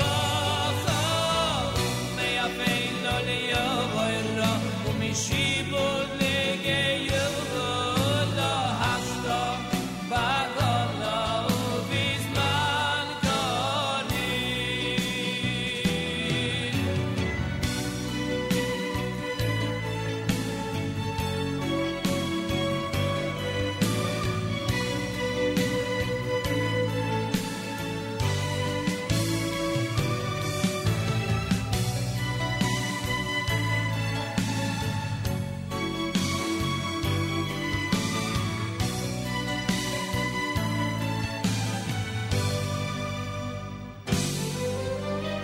Hamakoim Yerachem, Yerachem Aleihem, Leyotziyem Mitzara, Lirvacha, U'me'afei Lo Le'yovoira, U'mishibud Le'giyuh, Lo Hashta, Ba'gola, U'bizman Korim. Hamakoim Yerachem, Yerachem Aleihem, Leyotziyem Mitzara, Lirvacha, Me'afei Lo Le'yovoira, U'mishibud Le'geyuh, Lo Hashta, Ba'gola, U'bizman. JM in the AM, we are awaiting in the next couple of minutes. 3 Israeli soldiers are going to join us, literally back from their duty, one of them back from the front. I'm not sure what they are or are not able to tell us on the air, but we get to greet them coming up here at JM in the AM. 2 minutes? Is it 2 minutes, seriously? That's great. If it's only 2 minutes, that's great. I want to remind everybody about the purchasing of the vests program that Rav Rimon has coordinated, and the Mizrahi has partnered with him, named after the Peretz Battalion and the Peretz family as they're going through the ordeal of having a son who is now a missing soldier since Shmini Atzeres. Mizrahi.org/Tzevet Perez. Mizrahi.org/Tzevet, TZEVETPEREZ. Again, Mizrahi.org/Tzevet Perez. Tomorrow morning we're back. I don't know which studio we'll be using, but it'll either be the New York or New Jersey studio for JM in the AM. Avrami will start things off if the plane lands late. And then Friday, of course, our weekly update and more right here at JM in the AM. So make sure to be tuned in all week. Today is a live lunch day. It's Wednesday with me and Jesse Zweig. We'll have a lot of brand new music and more starting at 11 a.m. Eastern Time right here on the Nachum Segal Network. And by the way, speaking of Rav Doron Peretz, JM Rewind, which follows this show, will feature the conversation we had with Rav Doron about his missing son. And also in that same episode of JM Rewind, you'll hear the Rabbi Fast, Tony Gelbart interview from last week. Yesterday's interview with Rabbi Fast got us a very, very hot rating on our app, to say the least. It's obvious that the listeners were very, very interested in staying tuned in as Rabbi Fast was speaking yesterday. Say it again? 5 minutes? Okay. Take this break and then back with more coming up. You're listening to a Wednesday morning edition of JM and the AM from Yeshivat HaKotel. Yeshivat HaKotel in Yerushalayim here at JM in the AM.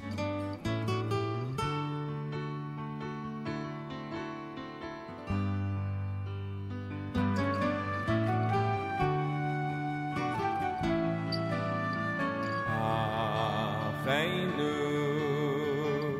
Kol Beis Yisrael Hansunim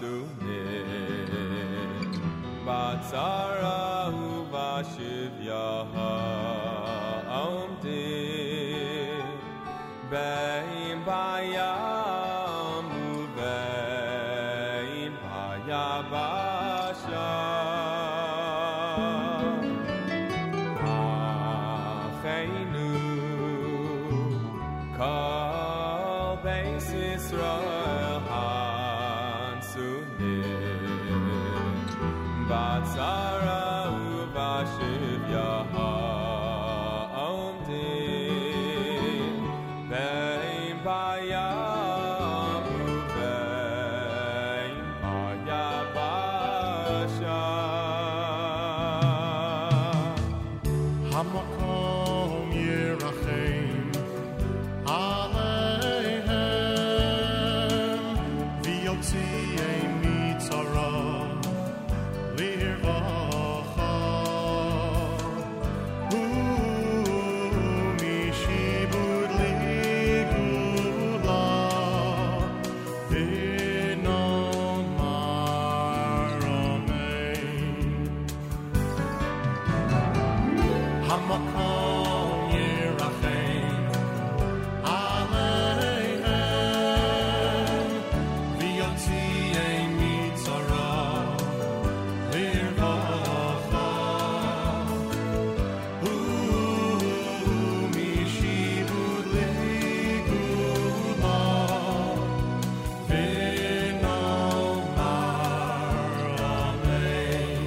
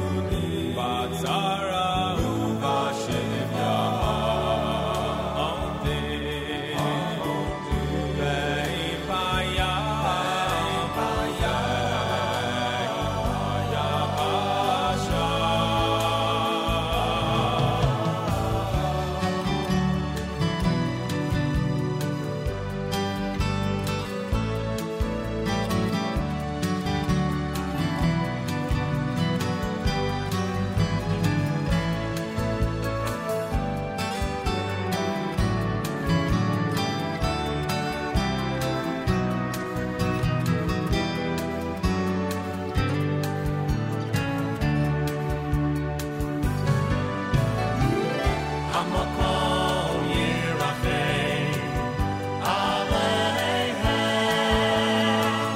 V'yotziei mitzara Lirvacha U'mishibud ligula V'nomar Amen Hamakom Yerachem Aleihem V'yotziei mitzara Lirvacha U'mishibud ligula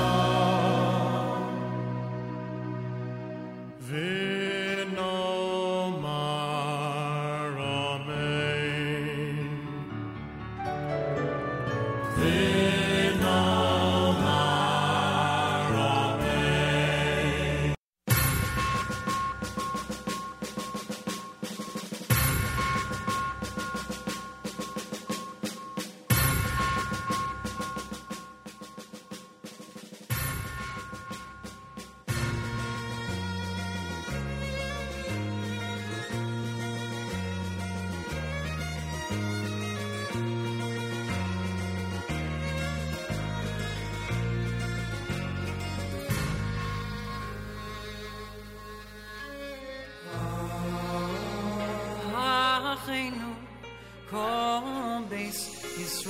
Well, we never ever stand.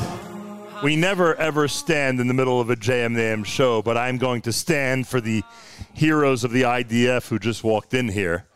Yeah, you may want to get this documented, that I'm actually standing. I think the last time I stood for anybody was when my father of blessed memory walked into my studio on that fateful day in 2008. I think it was the last time I ever stood dafka for a guest on JM. But I'm standing because it is out of respect for the IDF soldiers who have just walked in and are spending time with us on a Wednesday morning here at JM in the AM. Because we have a list here of 3 potential guests, I will ask the 2 gentlemen who are 2 officers who are sitting in front of me to identify themselves. Who are we speaking with this morning here at JM in the AM? You are? My name is Gabi Katz. You're Gabi? Yeah. From Chicago? From Chicago. And this is? Eitan Drapkin. From? Also from Chicago. Well, I have regards for you.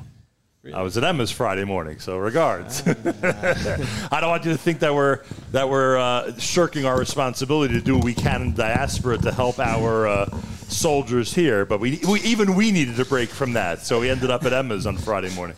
And you're joined by Yitzi Rothschild of Teaneck, New Jersey. Yitzi, a pleasure to welcome you to JM in the AM. Appreciate it. Thank you. And the 3 of you are sitting here, just so I could paint the picture for our audience. The 3 of you are sitting here in your uniforms. We've been told that at least one of you, maybe all 3, you'll tell us, are literally here from the front. Eitan, am I right about that? Yeah, all 3 of us are all together. 3 of you? Yeah. Literally from, and first of all, is there anything I'm restricted from mentioning here, or you'll tell us if we get into any Go for it. Okay, go for it, is right. Free carpet, whatever you want. And what were you going to say when I mentioned the front? You were about to say something? Or? Now we're all together. You're all together? We're all together. And you've spent how much time together? Have you been together since you were deployed? We went to Yeshivat together here, and we were in the Army together, our full service, and then reserves also. Right. Now, this all begs the question before we talk about the current war, and I know you literally just showed up here and likely have things to do that are much better than sitting with me for the next few minutes. I appreciate your indulgence and your patience. But this all begs the question of how does a regular Jewish American boy from Chicago or Teaneck get this desire and then with tremendous enthusiasm serves the Jewish people in this capacity? Wow, it's a big question. But I think a lot of it stems from the chinuch that I was given both from my parents, from the institutions I went to, both from INJ and TBC. There's the ideals that they gave me that inspired me and led me to where I am today. It's pretty amazing. And I assume the 2 of you have a similar answer if we'd ask you. So who's going to tell us about the last couple of weeks? Again, with whatever you could share, who's going to tell us about the danger that you've been in? And frankly, I was today in Herzliya for the Shiva call for the lone soldier who I was told was just, I don't know, a kilometer away from you guys when that rocket struck their tank, or somewhere in the neighborhood, let's put it that way. So obviously you were in harm's way where you were serving, and that's got to be a scary feeling. And in general, I mean, we know what the enemy wants to do and what they have the potential of doing. So what was the experience like over the last few weeks? I actually started in America, so I wasn't here when it all started going down. But yeah, it's definitely been an experience. You really see and feel the enemy, and you understand how important it is to be there to make sure that the average citizen of Israel doesn't have to deal with that. And how different is what you know from what we know? In other words, we are sitting here wondering, is Hezbollah going to start up in the north, right? It's one of the biggest topics of the day. I'm assuming that you're briefed by your commanders, what to be prepared for, what the likelihood is of different things happening. I mean, and you're laughing a bit as I say this, because I hope that doesn't mean you're not as prepared as I think. But I mean, but what is going on in the daily routine of a soldier in your situation who's anticipating the possibility of the enemy attacking? So actually, most of the time, we don't have our phones on us for certain things that we do. Security reasons. Security reasons. So therefore, actually, you're probably more informed about some of the things than we are. The things that we are informed about is we're regular soldiers, and therefore they tell us a need-to-know basis. So they're not going to tell us a bigger picture because they know we're going to show up on the Nachum Siegel network and going to want to share it with the world. Blabbing, right? Exactly. We're sitting with 3 heroes. You guys, seeing your disposition, you must hate the fact that I'm calling you heroes, but whatever. To us, you are. Gabi's the real hero here. It's Gabi. He's the one, huh? He's the leader. Gabi, Yitzi, and Eitan are here, literally back from the front. So now, sadly, we were told that this leave is only 24 hours. And That's amazing. It is amazing because you at least have a day off, right? Yeah. We haven't been home since Simchas Torah. Right. Did you leave from here? Where'd you leave from? I wasn't even home. I was in Yeshiva with these guys here, and I was coming here, and then... Yeah. Did anybody leave from their home in Israel or Yeshiva?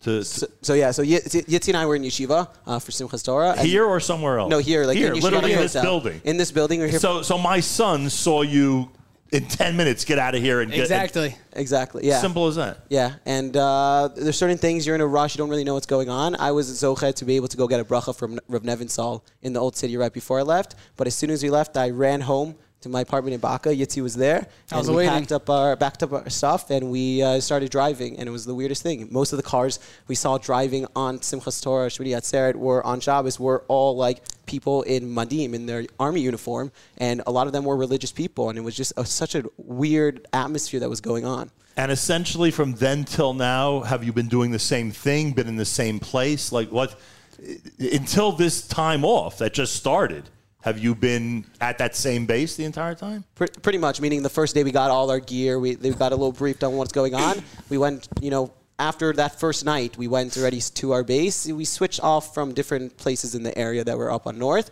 but pretty much we were doing very similar jobs every day. On the border. On the border. You'd have to agree, and obvious just to the listeners realize that you're talking about the northern border, obviously, with reservists split, I guess, I don't know what percentage, north and south.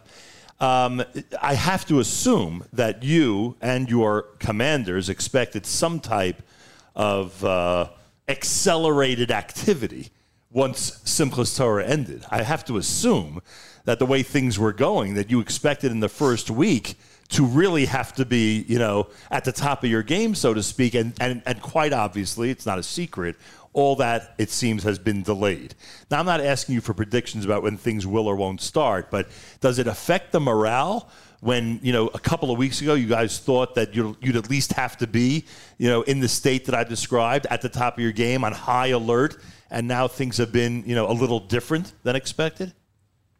As time goes on, it definitely it gets harder. You have to remind yourself you got to stay fresh and sharp, and you can't lower your guard at any point.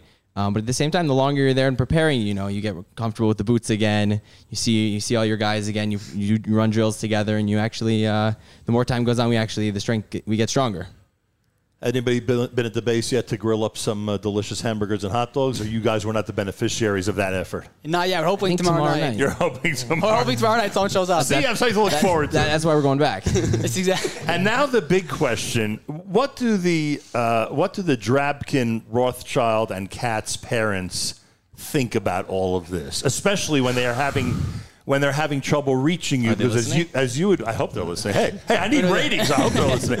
Especially as you described, at least half the time, generally speaking, you're unreachable, right? That's fair to say. At least half the time, you're unreachable. They've got nothing to worry about. We are cutting cucumbers and tomatoes, making salads, and everything's great. That's the whole thing. That's the extent of your service. Huh? Yeah, pretty much. You're not dressed for that role, by the way. I would expect an army apron. This is a kitchen knife. Not that AK-47 or whatever that is. I think it's a more serious weapon than that. I don't even have one. It's good. You can't share with us parental reaction to all this? I will add in one thing, if that's okay. For being up there, one of the special things is that we have each other. That, we have 3 of us here, but up there, we're about 50 guys, and we're like a family up there. We have each other for the last 2.5 weeks. We give each other food, we look out for each other, we make sure everyone's taken care of. So for my parents, it's very hard for them that I'm here. They don't know. We don't have our phones 24 hours, sometimes 72 hours. And it's very hard for them. But when they know that I have, these guys, I have Gabi, I have Eitan, I have Jordan Panich, who's up there, Ari Levine, and a few other people up there with me that work together, give them more just confidence that everything's, not confidence, what I'm looking for. What? Faith, more comfort. More comfort that everything's okay. I guess comfort's the word. And you also have one other with you. HaKadosh Baruch Hu, that's obvious. That's a given. But you must feel that. You have to feel it. We feel that, every day, every single second that we're in the field. But I was saying before, to actually have each other there, my parents thought that just because I don't answer my phone doesn't mean that one of these guys won't answer their phone. My parents are very much in contact with all of us. And the fact that, I might not answer, but Gabi can't answer gives my mom almost the same, Yeah. Do any of the three of you have younger siblings? Yeah. Do We all do. they think you're the greatest hero in the history of the Jewish people? I hope so. They better. Nah, but I'm being serious. I think by now. If it wasn't TBC hockey, it's probably now. What is a greater position to be in the hierarchy of the Jewish community? A star of TABC hockey or a member of the IDF forces? That is a question I'm going to ponder for a while. There you go. The next time I see Coach, who's the coach we always see at Sammy's? At Fuchs. Poppy's? Not Mo. The Coach Blumenthal was his last Norm. name? Norm. When I see Coach Norm, I'm going to ponder that question with him. Which is a more glorious position? Are there any other TABC grads in your unit or that you come across in the Army? In our unit, Sammy Lanson was with me back in the day, but not in reserves. I know right now Shlomo Krupnik's in Milim. I don't know if Lieber might be. I'm not sure. Yehuda Fuchsbermer from TNEC. It's amazing. A bunch of guys. I think I'm on the wall on TBC. I got into one of the pictures, so I don't know if that counts. Where'd you go, to Skokie? Yeah. The Yeshiva? I think just Pronounce so it from properly, please. I was just in Chicago over the weekend. I'm pronouncing it properly. Boy, I'll tell you, you guys have. I feel bad taking up your time and you have so much to do, but just two things. Thank you. First of all, they were famous. How will you spend these 24 hours? Are you going to sleep for 18 hours? Like, how are you going to spend these 24 hours? Besides being on J. I was going to stay here for a few more hours. I was pretty enjoying this moment right now. It's such a great show. You want to stick around, huh? But seriously, what are you going to be doing? I know what I would do if I was told you have 24 hours off. What are you doing for the next 24 hours? Is sleep part of it or not? Hopefully. We haven't got that far yet. We just literally got back to Yerushalayim, and I'm still have to go home to Givat Shmuel. Right. We'll see. Hopefully my roommates will be there. I think they're throwing a little party tonight because Nice. I haven't seen them in 2.5 weeks. Nice. But yeah.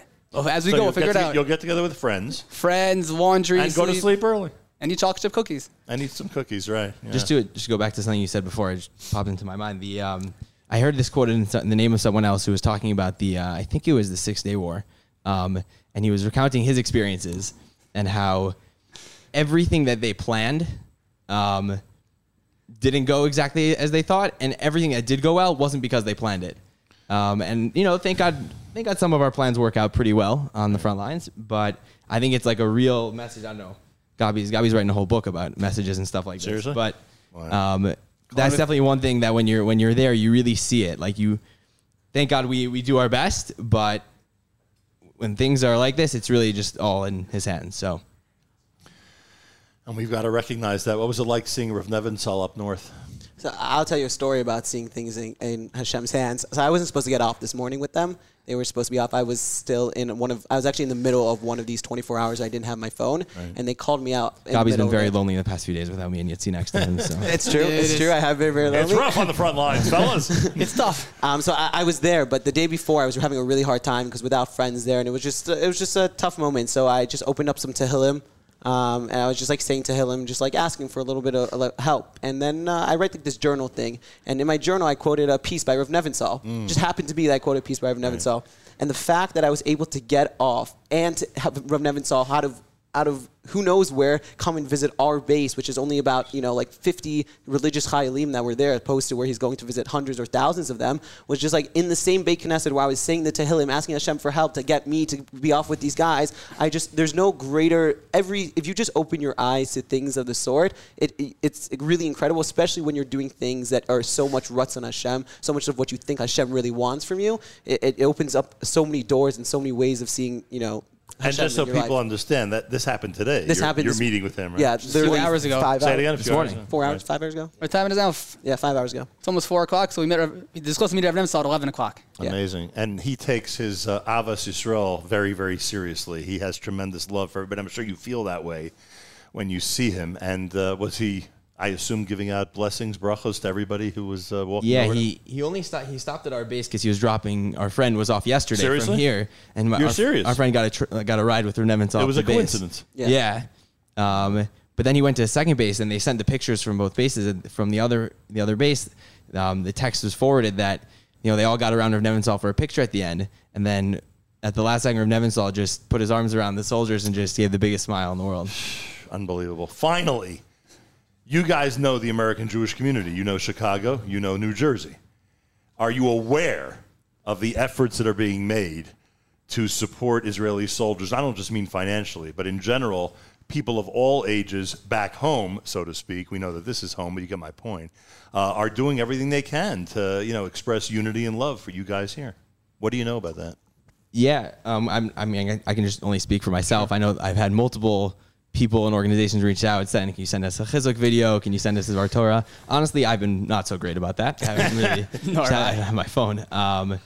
But, I was talking to one of my friends who's back in New York right now, and he said, it's kind of tough because, the first few hours, the first few days, everyone's donating, everyone's running around, but then he's not sure what to do with himself because he's got to live his life. But he has, he's got classes, he's got shir to go to, he's not sure, but he's not sure should he be checking the news all day, what should he be doing? So I don't know. I don't know if this is an agreed upon opinion, but I was thinking to him, I shared with him, I was like, we're not looking for you to stop your life, and like the reason we're doing what we're doing is so you can continue. So obviously, but it is nice to know that they're thinking of you. Yeah, yeah, definitely nice to know that they're thinking of us. And I told him also, he said like we're not sure what to do with ours. You might not be on the front line, but even if you're not, there's so many things to do, whether it's a donation or it's going to organize stuff that's being shipped or Tehillim groups or learning initiatives. There's endless amount of good things that to be done, and they all help. I was in Yeshurin on Shabbos, Rabbi Cohen. I'm sure you're familiar with the synagogue.